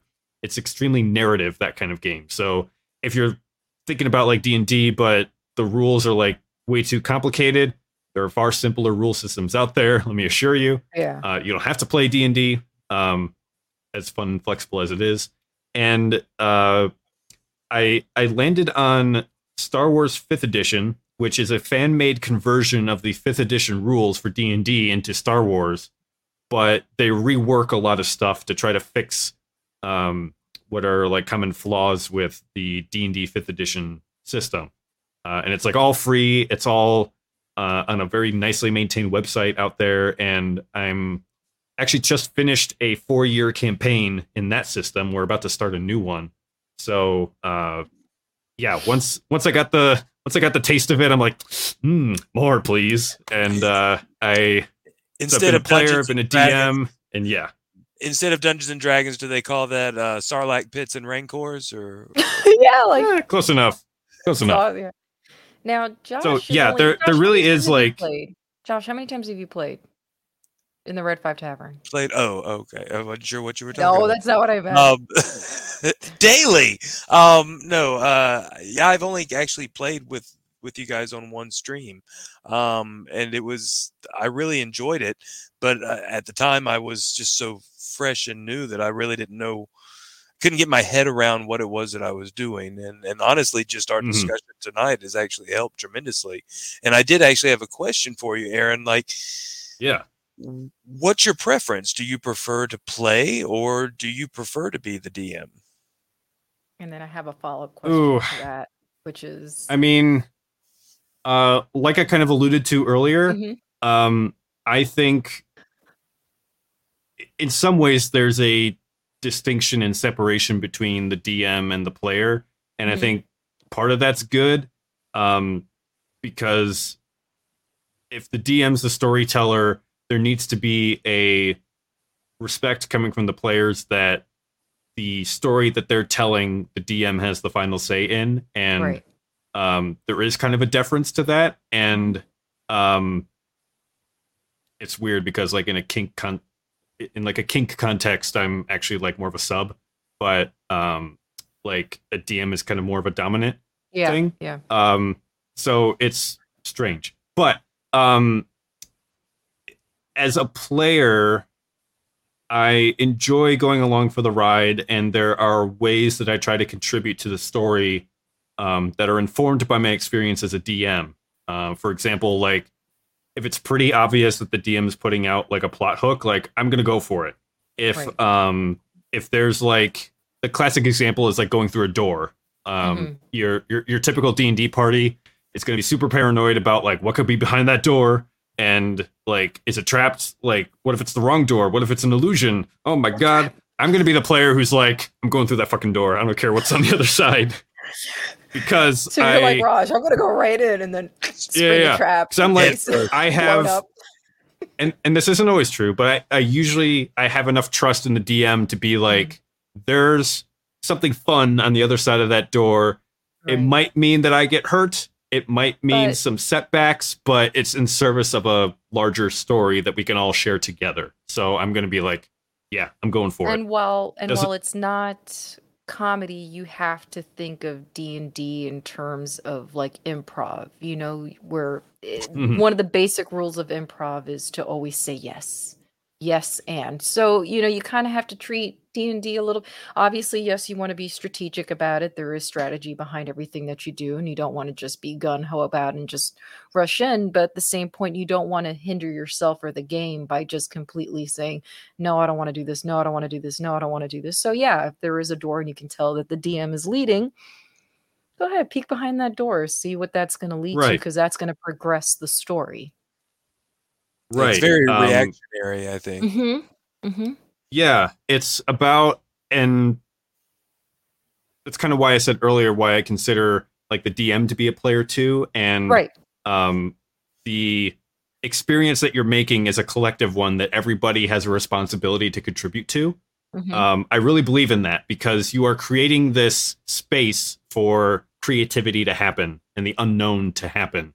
And that's really the juice of D&D that you're going after. Any tabletop game, really. Yeah. For sure. So for that purpose, people bring up improv a lot, and the kind of wisdom that you can get from that, where instead of saying no to stuff, you say like yes and. So in improv, you have like the setup to a scene, and it's kind of understood that with your scene partners, you're not going to try to negate or deny things that they add to the scene. You're going to try to say, yes, that, and you build on top of that. And I think generally that's good advice, especially because, like I was when I was beginning to DM, the tendency is to be, I'm going to create my world and tell my story, and these players are along for the ride. And that's a bad mentality to have as a DM, because you're not creating that open space for something extraordinary to happen. You're closing it off. So generally, yes and is good advice. There are times when no, but is also a good approach.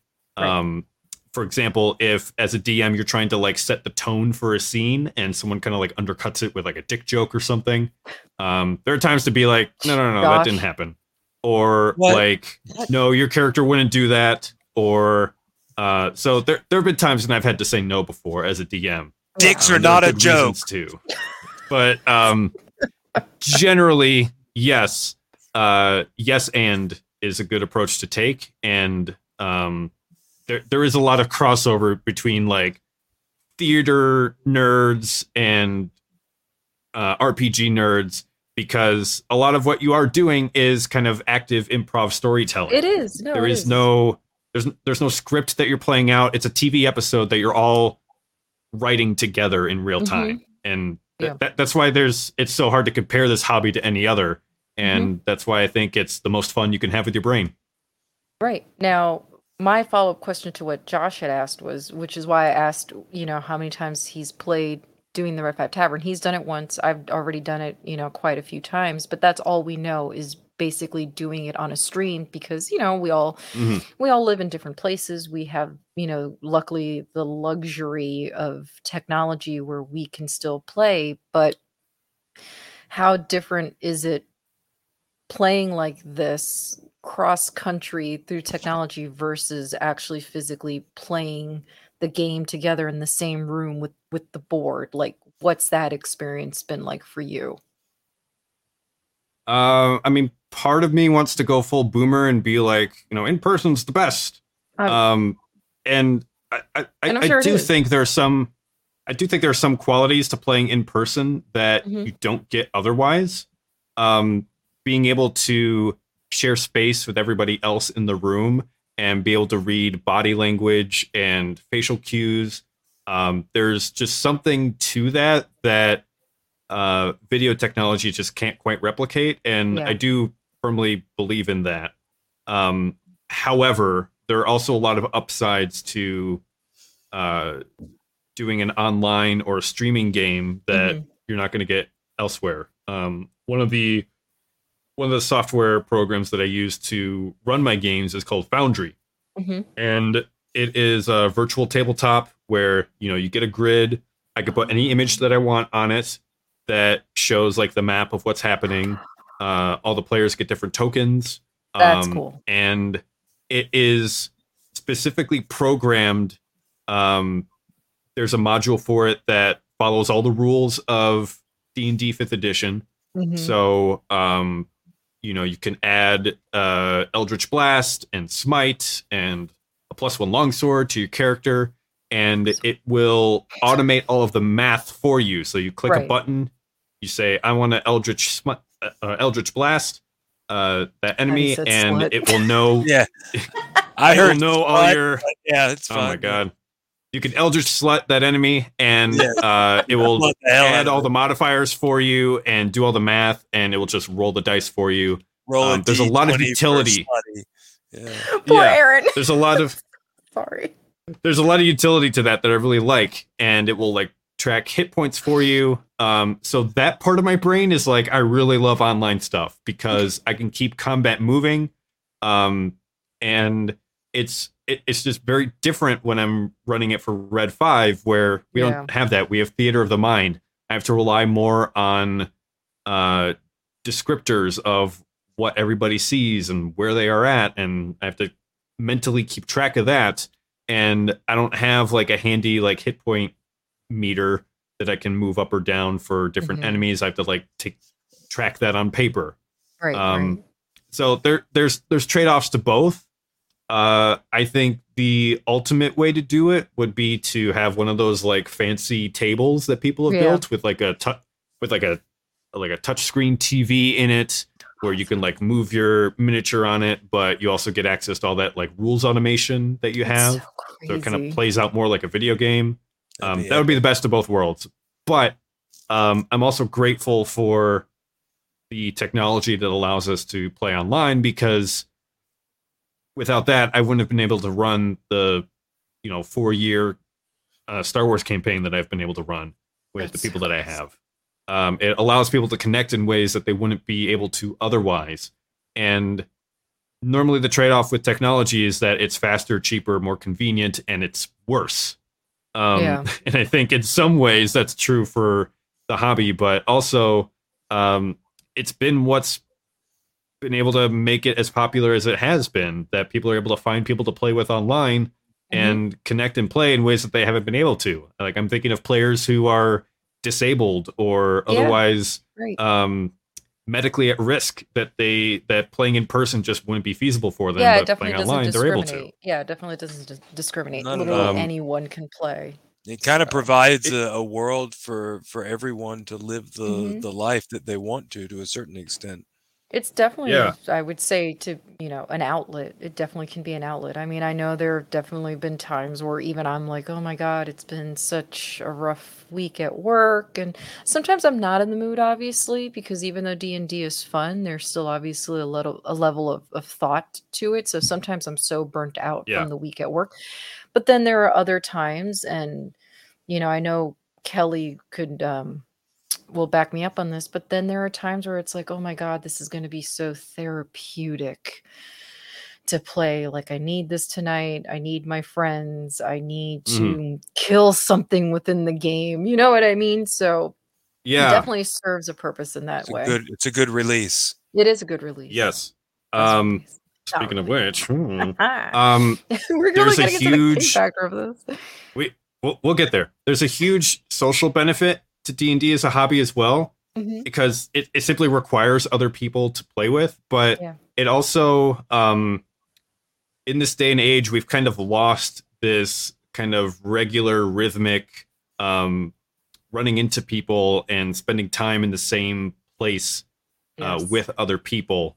And D&D kind of gives that structure to be able to say, hey, let's meet every week or every other week or in the case of my Star Wars campaign, once a month, and be like, Right.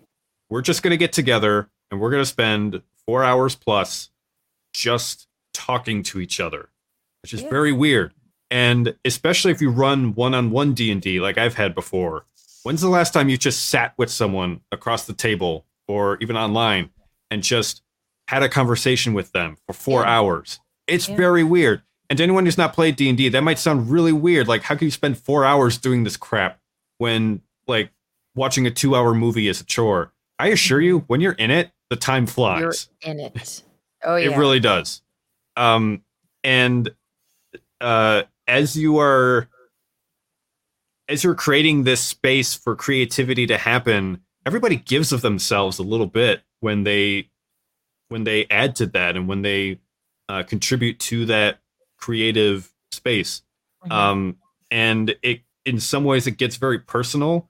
I'm not going to say that like tabletop RPGs can, like, you know, give you better eyesight to cure baldness. It'll cure everything.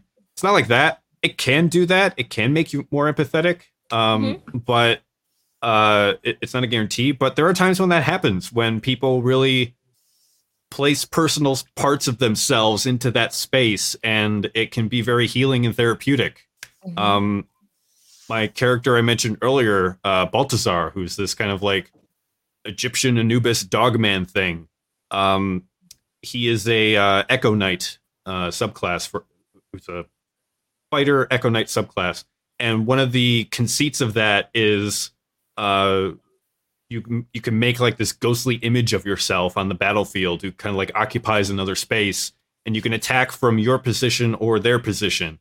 And I came up with this like interesting story about these twins who, you know, one of them was killed in a tragic series of events, but they were both kind of like training to be these kind of like martial warriors within this very strict hierarchical society. And I took the kind of Egyptian theme to it, where, you know, if she died a dishonorable death, then his sister would end up, you know, being this kind of mindless mummy thing. And so he like cremated her body instead. And something to do with that means that she can like appear as a ghost, but like she can't talk or anything. And that's kind of the second image. So it's like brother and sister fighting on the battlefield, like the ice climbers from like Super Smash Brothers. And so it just kind of ran with that story, and it turned into this thing where like I also wanted to bring like religion into it, because to me personally, like, it's a little weird that in D&D, if you're playing a religious character, you're going to be like a cleric or a paladin. Right. And I thought, why can't like a fighter be religious? Like, Yeah. you don't have to get like a mechanical benefit from it, but wouldn't that be neat? And Amonkhet has like really interesting gods where it's like 5 of them, and they're like huge, but they just like walk among their people and they like defend their city from any harm that comes to them. And so I had my character Balthazar kind of have an uneasy relationship with his gods, where after he's kind of cast out from their society, he's like, well, I believe in my gods, but like the people suck. And I didn't intend it to be, but it kind of ended up mirroring my own kind of like deconstruction from my Christian faith and rebuilding it into something like more sophisticated and nuanced. And that ended up being like reflected in Balthazar, where he's like, there's this whole plot line where he ends up revealing that everybody in his city who apparently was like happy-go-lucky and under the protection of their gods, like, oops, they're all actually undead and nobody knows it. And there's this whole scheme going on to like keep everything the status quo. And he ended up revealing all of that. And so he's undead now, but at least it's the truth. And it kind of reflected my own kind of like spiritual journey as far as like reimagining and re-understanding what faith looks like in a kind of complicated world that we have. And I'm so grateful for my buddy Max for putting that kind of story together. I don't even know if he knew like what was going on with me, or it just kind of happened that way. But D&D gives you that kind of creative space where if everybody's kind of like giving of themselves into it, then it's going to draw out these kinds of experiences that you play through that you can't really get in any like video game or movie or anything. It's just this completely different thing. I don't know how else to describe And it. honestly, I mean, for someone like me who wanted to get into acting, I mean, if for anyone who doesn't know, acting isn't always just about absorbing that character. Every actor always tries to bring a little piece of themselves to the character that they're playing. And it's the same thing with D&D. The first character that I had was actually created for me. I don't know how you feel about it, but I can tell you once I took over and created Princess Sprinkles myself, honestly, I found that I understood the game a lot better. And she is definitely has personality traits of me. She's completely fucking crazy. And there's definitely elements of myself in Princess Sprinkles. And I actually find that to be a much better way to go about it. Like, create your own character. It helps you to get more familiarized with what they can do, what they can't do. It's their limitations. So it's been very interesting. It's been quite the education. I really recommend that people try and play it. I'm sure that ownership really, makes the character, an extension of yourself to a certain bit. Yeah, and that's why it she's really, a puppet. It really does. Literally an extension of myself. Yeah. You just like sticking your hand up her skirt. That's okay. Yeah, it's absolutely valid to have like a pre-generated character or play a character that someone else makes for you. Like, that's totally fine. And for some people, the value that they get out of D&D is what I call like beer and pretzels D&D, where you just kind of like want to show up and hack and slash, kill monsters, and it's kind of like a stress relief, an outlet. And that is totally fine. There's nothing wrong with that. Yeah. I just go for the orgy. But yeah, making your own character and being able to flex that creative side of yourself into what you make, I think is super, super important. I think, and at the same time, I think it's natural for most new players to make a character that's basically them plus plus. Right. It's kind of like an ideal versions of themselves. And again, there's nothing wrong with that. You can have a lot of fun doing that. But if you're in the hobby long enough, like I've been, you end up making characters that, or you might try making a character that's very different than you. And I was going to ask you unique if about that's that. something that you like to do. Yeah. Yeah. There's, once you do that, a key aspect of role playing is that you are playing a role. You are pretending that you're someone that you're not. And it could be a power fantasy where you're this, capable hero in ways that you're not in real life. But it also gives you an opportunity to exercise empathy and see different points of view from a character's perspective that you might not otherwise encounter. And I have talked to adults in real life who have told me in person that they don't like to read books or anything like that because they don't like thinking the thoughts of another person. And they consider that weakness, which is mind-boggling to me. But what? Empathy, in other words. Yeah. You'd be shocked how common that is. But D&D does give you that opportunity to make a character that's very different than you, like a different gender or different background than you, and it prompts you to ask yourself these questions like, what would it be like to grow up without parents, or to grow up really poor, to grow up really rich, to grow up really advantaged? What would it look like to grow up irreligious or religious? And what kind of story possibilities arise out of that? And again, not saying that D&D is this kind of like panacea, this cure-all for everything, but there is value there in being able to step into the shoes of someone very different than you and thinking about how would they think about the world. And that often comes to play in role-playing with D&D, where sometimes you have to make decisions that you yourself wouldn't make, but your character would make. Whether it could be acts of bravery and heroism or acts of cowardice. And that can prompt you to ask questions about yourself. Like, what actually is important in life to me? Why does my character value this, but I don't? Right. Or right. vice versa.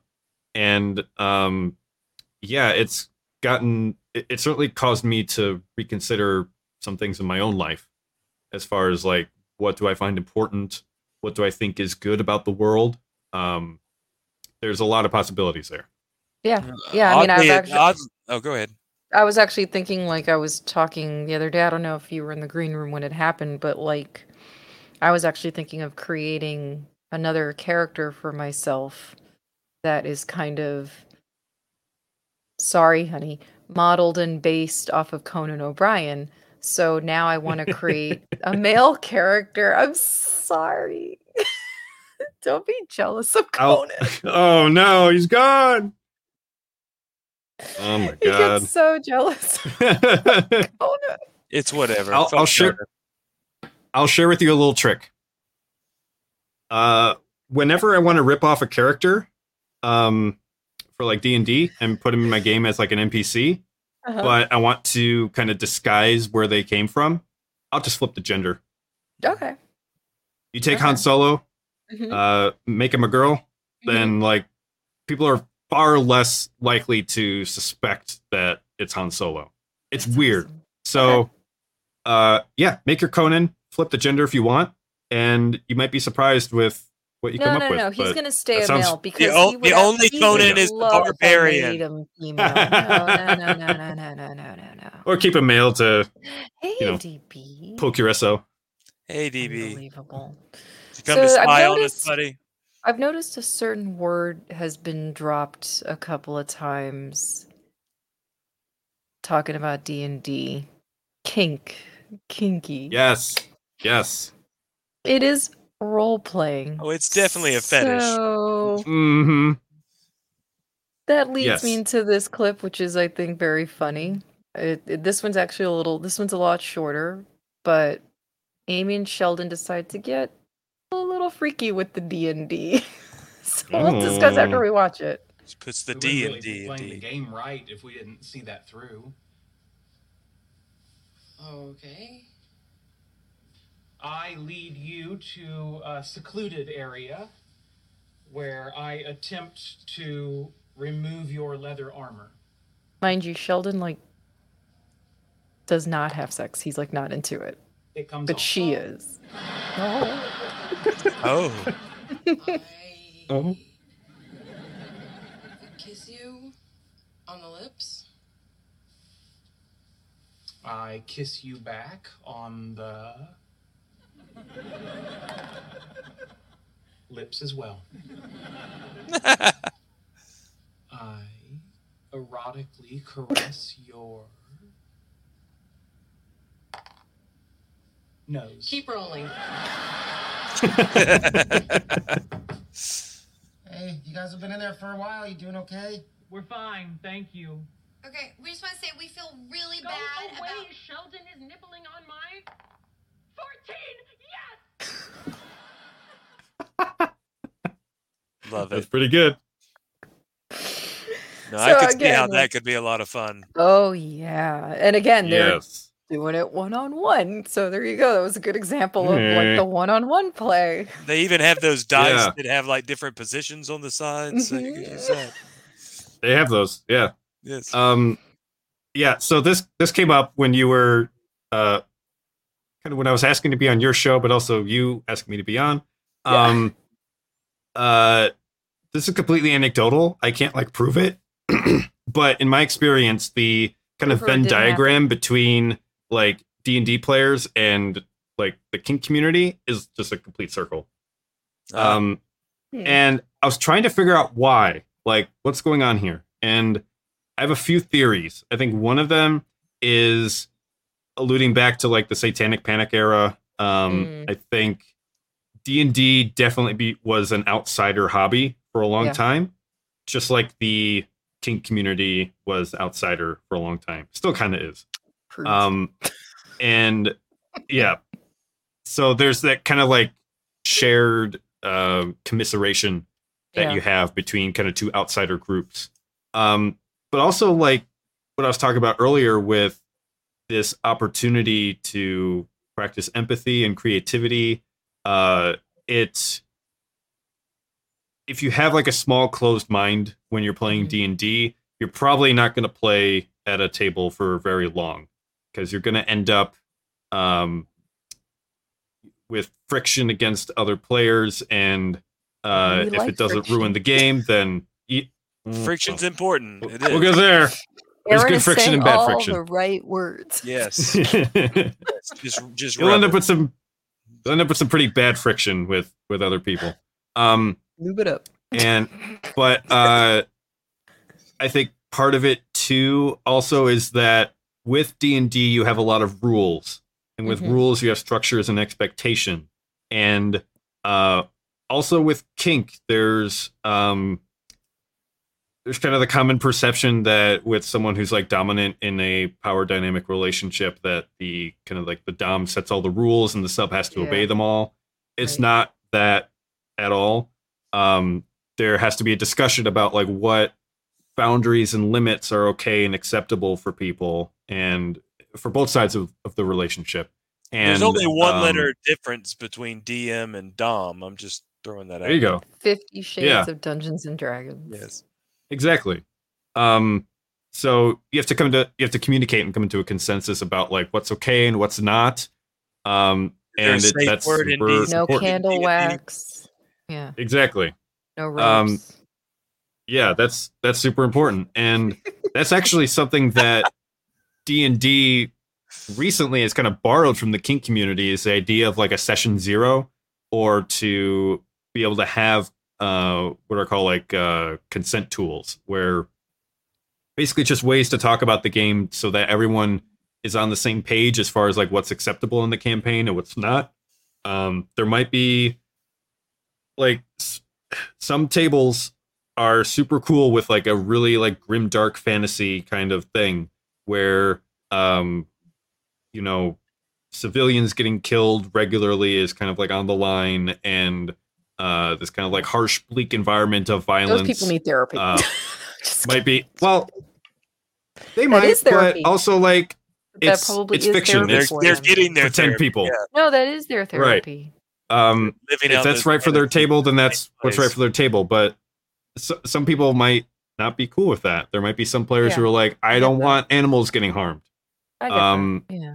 And so being able to have that discussion up front not only establishes trust, but also kind of like sets the rules for that and the boundaries for that creative space, so that within those boundaries, everyone can be free to express themselves and have a great time. And Like no butt strangely stuff. enough, that's yeah. what kink is about too. Jesus, honey. So Gotta yeah, have there's probably more reasons than that for the crossover, but there absolutely is a lot of crossover. Also, I role think playing, everyone dressing up, should play. that sort of thing. Oh, of course. I mean, I was just gonna say, I mean, this is like, Elves are hot. yeah, I mean, this is no different than, when DB's had a day at work and he decides, I'm gonna go play some Call of Duty to, have that gaming therapy. I mean, it really is the same thing, You said dude. Yeah. I did say duty. Just like there's no link between video game violence and real world violence. There's no link between violence in D&D I don't believe and in actual I real don't world believe in that violence. either. I'm sorry. I don't. You know how many people play video games on the regular? If there really was a correlation between those two things, this world would be a lot more violent than it already Be is. like walking through So Fortnite that's or so Grand Theft Auto. stupid. Yeah, that's so dumb. Like- I mean, like I someone said, who takes it's that seriously, they've already got a part loose, unfortunately, in their head. Yeah. So. Like I said, that's why like it's a moral panic that Mhm. basically linked to Satanism with D&D. Yeah. It's a moral panic that linked video games with violence with Oh. Columbine. And once you start to understand like what a moral panic actually looks like, it becomes like a lot easier to spot, and you can kind of understand what it is and realize that it's all bullshit. So, Yeah. this is from a researcher who in 1972 identified like 5 key stages of moral panic. Okay. Someone, something, or a group are considered to be a threat to social norms or general community interests. Okay. Number 1. Number 2, the threat is depicted as a simple and recognizable form or symbol for easy recognition by the media. 3, the portrayal and information about the form or symbol rouses public concerns, creating an uneasy tension. 4, there's a response from recognized authorities and policymakers to help quell the fear. And 5, the moral panic issues result in societal change. That all happened with D&D. That all happened with video games, with like Doom. And oh, definitely. Currently, that is happening with trans people. Yeah. And strangely enough, there's also a huge overlap between the LGBTQ community and D&D, again, for those reasons that I listed above, as far as like outsider groups. Right. Absolutely. And It does. Absolutely. yeah, it's super easy in D&D to play as a female if you're a male, or vice versa, and be able to maybe explore ideas that it might not be safe in other contexts to explore. So And that I would assume that is also therapeutic, just like what we've already discussed. Oh, yeah. Oh yeah. Very much so. Yeah. No, I don't exactly, have GeForce, exactly what you're saying right there.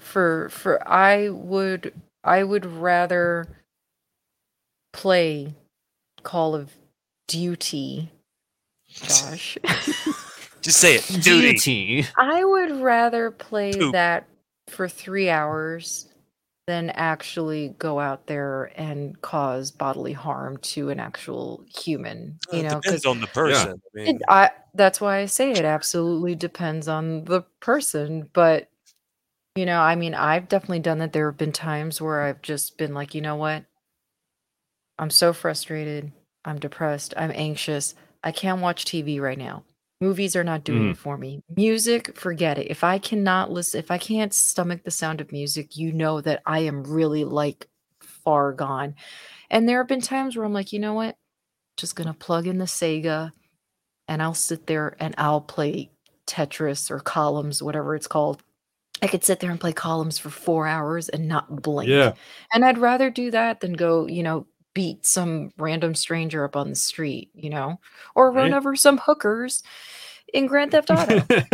Whatever I mean, helps, man. or on the actual street. I mean, that's fine too. Hookers. Yeah, take their money and run. I mean, They get what they get. better it's pixel people than real people, you know what I mean? But no, that's totally valid. That's a big part of metal music, especially like if you go to live shows and like go to the mosh pits. Like I love mosh pits because it's a huge like stress release, but also it's like the adrenaline of getting into a fight with someone, but nobody gets hurt. Right, And right. like There's D&D, like it's hard to demonstrate that to someone outside, but there's almost like an understood etiquette there, you know, with the mosh pit. Like, dude, we're just moshing. No need to throw any punches or anything like that. We're just gonna bump Yeah. up against each other while we enjoy the same music at this concert. So yeah, I totally get that. Totally get that. Someone falls down, like everybody backs off, helps them up. Yeah, and then back same to deal. moshing. Yeah. I do want to put like a note of caution that like it's not always appropriate to bring all of your mental and emotional baggage into a D&D session. Like there's times where that could be like too heavy and too inappropriate for that table at that time. There are So, other people again, involved, so Right, exactly. You have to have respect Yeah. for everyone else that's there. Again, I'm not saying this is like a cure-all or anything. There are ways to explore that in a way that creates a compelling story that is fun for everyone involved, even those Yes. looking on. So I'm not just putting a carte blanche out there to just bring whatever you're struggling with into your game. No, please. It We'll it has we'll- to be Yeah. it has to be in a context that is Right. okay for everyone at the table. And We'll do a little I can't PSA give any hard here rules right about now. that. Let's It do is- a little it is PSA a- here right now. We definitely are mental health advocates. I myself Mhm. suffer, so yes, there are outlets, there are ways to channel that stuff, but please, if you are really feeling that low, please, if you can, go seek help. There's hotlines, there's people that you can call. If you are lucky Yes. enough to have good insurance through your job, you know, there's betterhealth.com, there's if you don't feel comfortable going into an actual office, I mean, you can talk to a therapist literally through the phone now. I mean, again, the wonders of technology. So please, like Aaron said, within context, go ahead, but don't lay too much baggage on there either. Yeah, it's definitely not a cure-all. We're not saying it's a cure-all. There are rules of etiquette in group therapy, so just remember that. Right. Mm-hmm. And I will say, I'm going to be very careful about how I say this, both with respect to your audience and also with YouTube's guidelines. As we're getting more aware of mental health issues and how to address it, my personal belief is that there is more contributing to mental illness than just mental illness itself, as far as like diagnosable criteria. Mm-hmm. There are, particularly with young men, there is a uptick in them eliminating themselves, which a lot of them would not fit diagnostic criteria for depression. Right. Which means that like this is a bigger issue than just mental well-being. Mm-hmm. And my personal opinion is that it is a loss of community that many people are experiencing, and a loss of this kind of like tightly knit social fabric. And that's why personally I believe tabletop gaming to be a revolutionary act. In terms of, I guess, like politically, with the kind of consumeristic, capitalistic culture that we're ensconced in. Mm-hmm. There is something very pure about just people gathering around a table, and whatever happens at the table happens, and there's anyone else can do to force copyright on that or try to claim it for themselves or charge it or nickel and dime it. And especially now that 5e rules are in the Creative Commons, all the much more that you really don't need all that much to get started with D&D, and you don't need much to be able to just sit at the table and play. And there's something very anarchist about that I really like. But also at the bare minimum, like even if you're not like working through stuff in regular play of the game, just the fact that you're gathering with other people on a regular basis and you are able to set aside whatever might otherwise try to divide you and just create this shared narrative experience at the table. There's something really powerful about that. And it's one of the cornerstones to creating a community, I feel, in a very tangible sense of the word. You might not get involved with the tabletop community as a whole in a wider sense, but at least, every Tuesday night, you're there with your friends, and you are turning off all other distractions, and you are just spending time with each other. That's something that's so undervalued in our society, I think, today. And having that there, I think, is such a potent force for good that it's really hard to overstate how valuable that is. And you see, you just mentioned, we pretty much have mentioned what's the good and the bad of technology. The good thing about it is that it has allowed us to be able to play this together when we do it every Friday in the Red 5 Tavern. But then the whole reason why, in my personal opinion, society has been breaking down is because of technology. People are walking around with their head in their phone. They're not engaging anymore with people. I unfortunately have social anxiety, so I don't, even without cell phones, I still don't want to engage with strangers, but that's just me. But take the role-playing aspect of D&D out of it, it's no different than sitting around with your family and your friends and fucking playing Monopoly. I mean, there still is that community aspect. And that's why I was asking earlier, how different is it? Because I only know playing through the stream. I would love if we could get together somehow and play D&D in person, because I think that would be so much more fun with the physical bodies actually there. Well, I'd like to ask you, how does your social anxiety intersect with D&D? Does it limit it in some ways? In the beginning, is it did. Enhanced in others? In the beginning, it did. Again, I told you like my character had been created for me. It was not Princess Sprinkles at all. So that actually made it a little bit more nerve-wracking for me because I had to sit there and learn something that had already been created. So I didn't feel any emotional attachment to that character. And because I was new at it, I was more focused first on the actual rules and the gameplay itself than getting into the theatrics of it. So being on camera, learning how to play, trying to get into the theatrics of it while everyone else was dressed up was very nerve-wracking.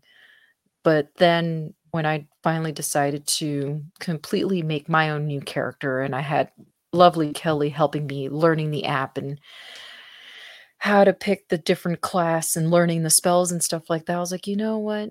I was like, I want a puppet. I feel like this would help with my nervousness because and not only that, the expense of, and I know I probably could find things around my house to dress up in, but this has actually helped a lot with my nerves. I don't feel as nervous anymore playing because I have this. I'm not on screen most of the time. As you've noticed, it's always the hand puppet. And that's actually given me the opportunity to be a little bit more open. So now if I did decide to create another character that was female instead of going to the Conan O'Brien inspired route, then I might finally would want to go ahead and not go the puppet route, and it would finally be me on camera.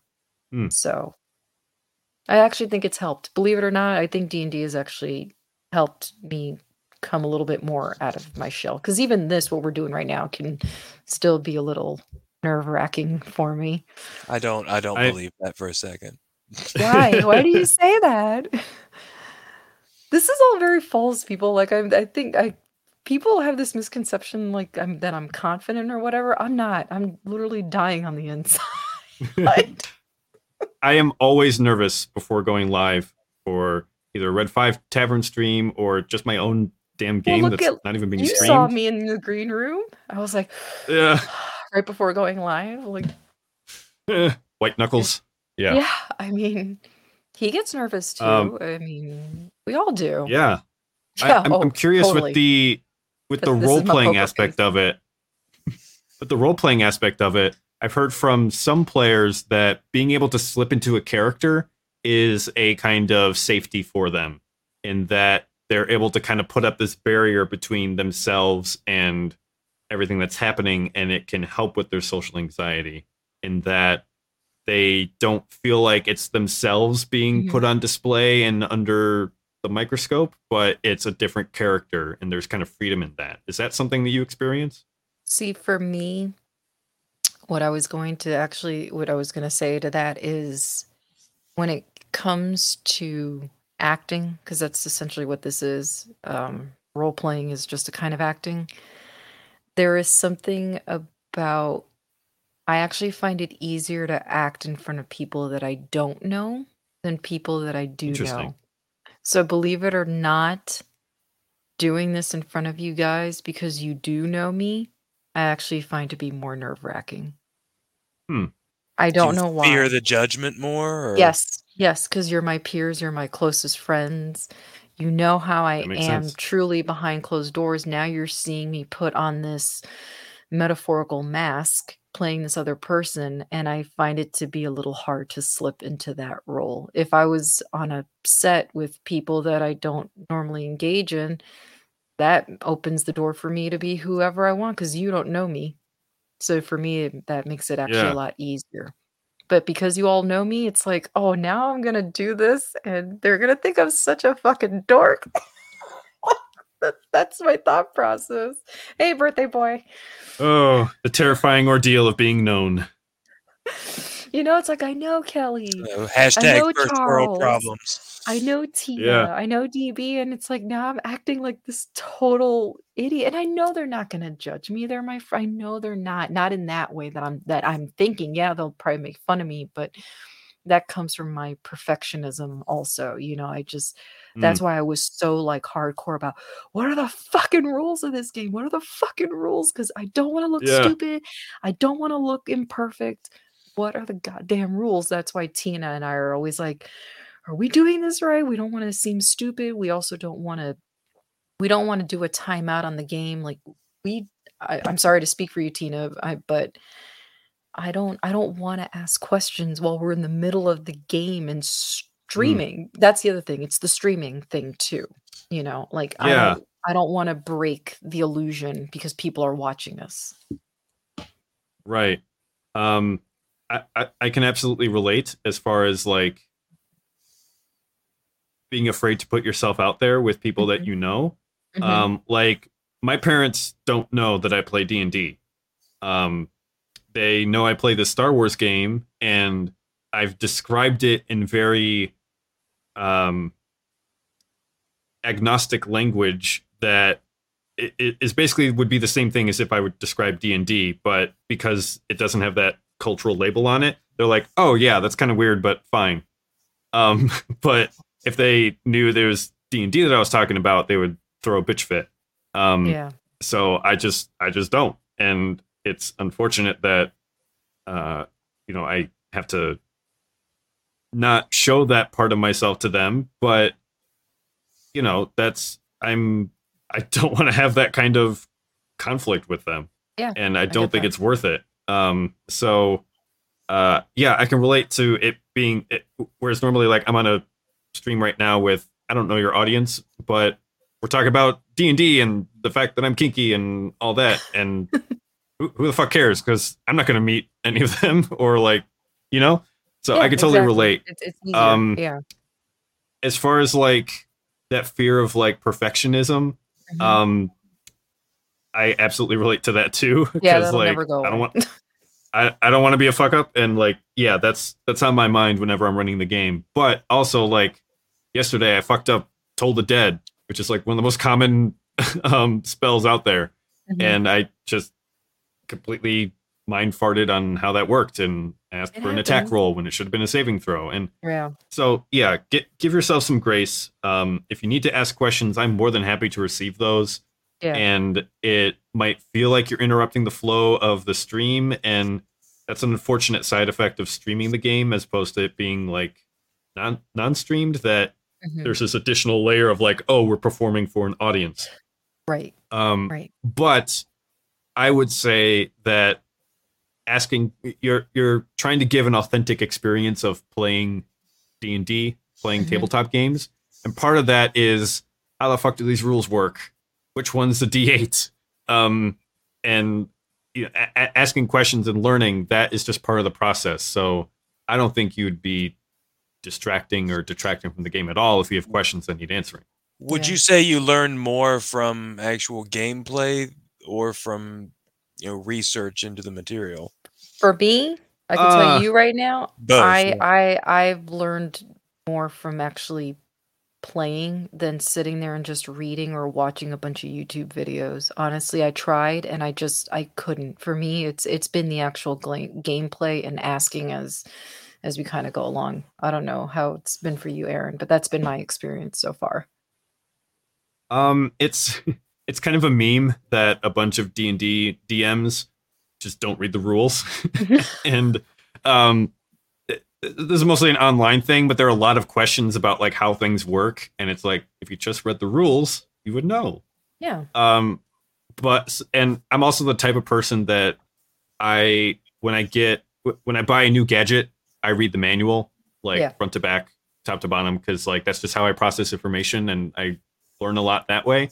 But it is the actually using it that knowledge is then applied, and it can finally click for me like, oh, that's how it all works. And I think the same is true for D&D, which is why it's valuable to be able to stream this kind of stuff, because you could take these rules that are in the abstract and be able to see how it actually applies. And that actually relates to how the D&D rules are written. Even 5th edition, they're still written in a way that kind of assumes that someone else can guide you through it, or can run the game for you or teach you how to do it. It's not really structured in a way where you could just pick up the book, read it, and know how to run the game. So they're doing like a rewrite of the rules that's supposed to be out in like 2024, which is supposed to fix that. I don't know if they will do it. There's a lot of D&D stuff where they kind of hold on to stuff from the past for no other reason than it's always been there, which I don't want to get into. But yeah, it's all that to say, it is, even if you had perfect understanding of the rules by just reading it, it's kind of impossible to hold them all into your head while you're running the game. So running the game is how you see those rules applied, and that's where you get into weird edge cases where you have to ask like how things work. Right. And I always try to question my assumptions of how things work. And because I learn new stuff all the time, and that's how you learn. So feel free to ask questions. Great. Oh, thank you, Aaron. And I cannot believe we've been going on this long. This is crazy. What's that? This is great. No. Is this really long for your show? No, because our 80s one ran 2 hours as well. But no, I hope this has been extremely. I feel kind of bad. I feel like I've dominated the whole thing. We wanted to know about D&D, so again, you're want to be a good boy, not a Dom. You're popping our culture tonight, I mean, we're not always going to know every subject matter that we discuss, which is why we like to have our guests on. So there are some things that we're going to know, and then there's some things that we want to learn from our guests. And for someone like me and Josh that, we're very new to D&D, I think you've provided everyone with a really great education tonight, and I hope that people will come and watch, us play in the Red 5 Tavern on the Red 5 Tavern channel. It's a lot of fun. We've been having a blast. And again, you and Charles have been wonderful DMs. I admire the creativity. I'm kind of like you. I'm more of a sub. Like, I don't think I could ever see myself as a DM. So I would rather just play the game. But Aaron, thank you so much. Now you are not just a DM. You're part of WSTR Media. So why don't you tell us a little bit about that, and if you got anything in the pipeline right now? But before I do that, can I take like 2 minutes? I want to leave. If anyone's listening to this and they want to give D&D a try, I'd like to give like a final kind of word of advice for how to get started. So probably the easiest kind of like all in the box kind of way to get started is Wizards of the Coast publishes a D&D Essentials Kit. It's called either Essentials Kit or Starter Kit. Sorry, I wish I had this ready to go, but it's kind of like a box set. You can get it at like Target or whatever, and it has kind of like a starter adventure for you to run. It has pre-made characters, it has miniatures, it has dice, it has everything that you need to get started. So I would say find like 3 or 4 friends that you want to play with and just go for it.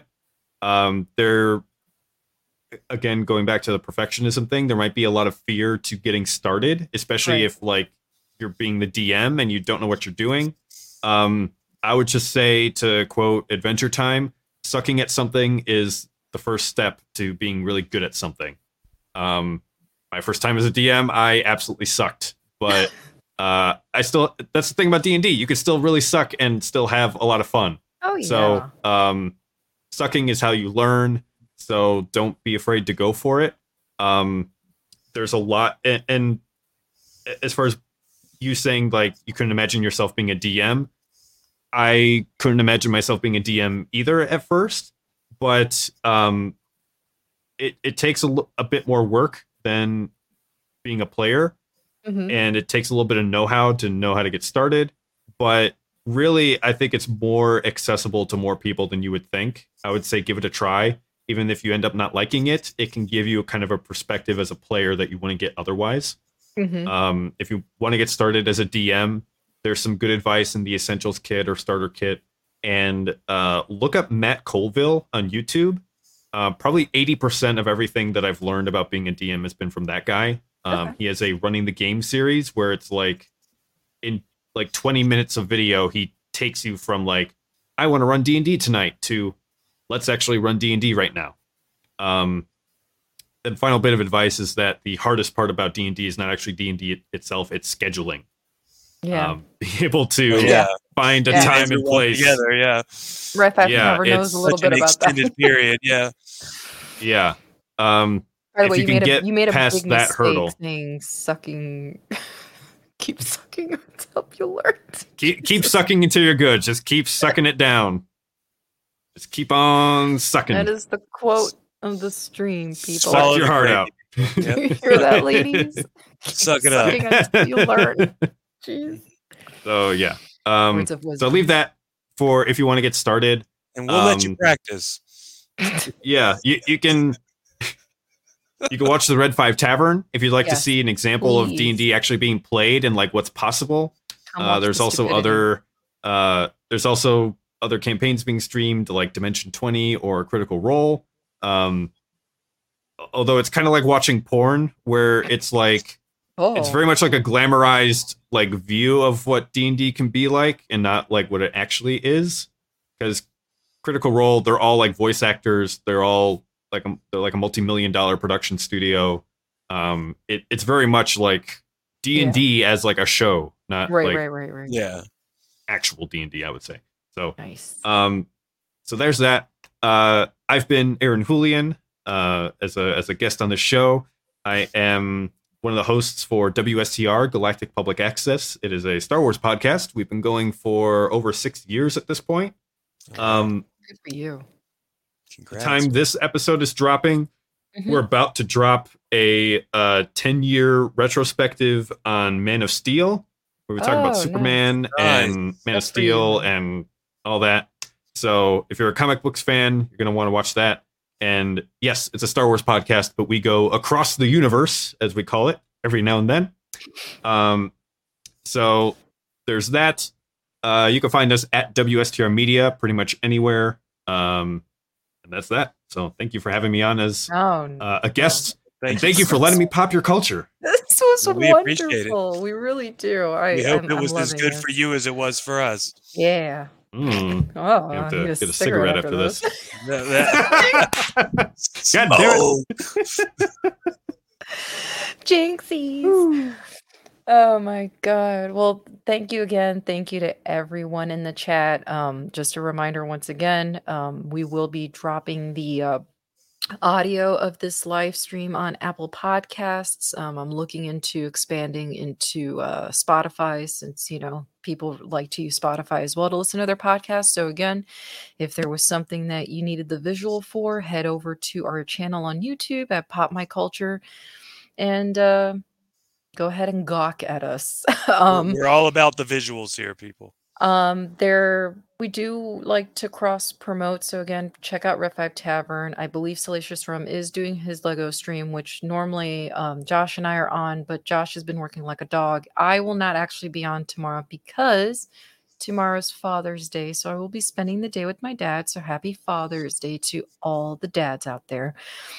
Also, I believe our next stream, if I have the dates correct, our next stream is our 1-year anniversary. So even though we started as Scarif After Dark, still we started this Shenanigan Fest on July 2nd last year.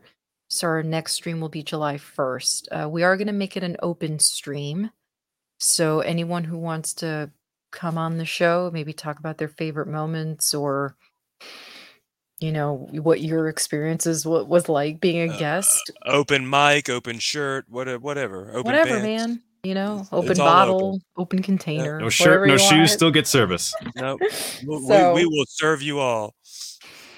So we got going, and I want to give a shout out to Steve of Rebel Rock Radio because since we were mentioning Big Bang Theory, please go check out that episode. Josh and I were both on talking about that, and I will be on this Thursday because we're going to be talking about Office Space, which I absolutely love that movie. Nice. So check all of that out. We got a lot of good stuff out there. So guys, hit that like button, subscribe, comment once this is over. Aaron, once again, thank you so much. I hope everyone enjoys the rest of their weekend. Love you guys. Yes, thank you so much. Stay you. sticky. Stay sticky. Oh, that's another thing. We will be dropping a review of the Flash movie Oy vey. Oh no. We'll Look get out to for that one. We'll be having Joker voice on for that. That will not save it be a for the live stream. stream. That will not be a live stream. That'll be a live premiere. So we're recording tomorrow, dropping it on Monday at 8:30 after Sidebar Cantina wraps up. So look out for that. All right, guys. Have a great Speaking evening. of sucking. Yeah. Good night, everyone. Good night. Good night.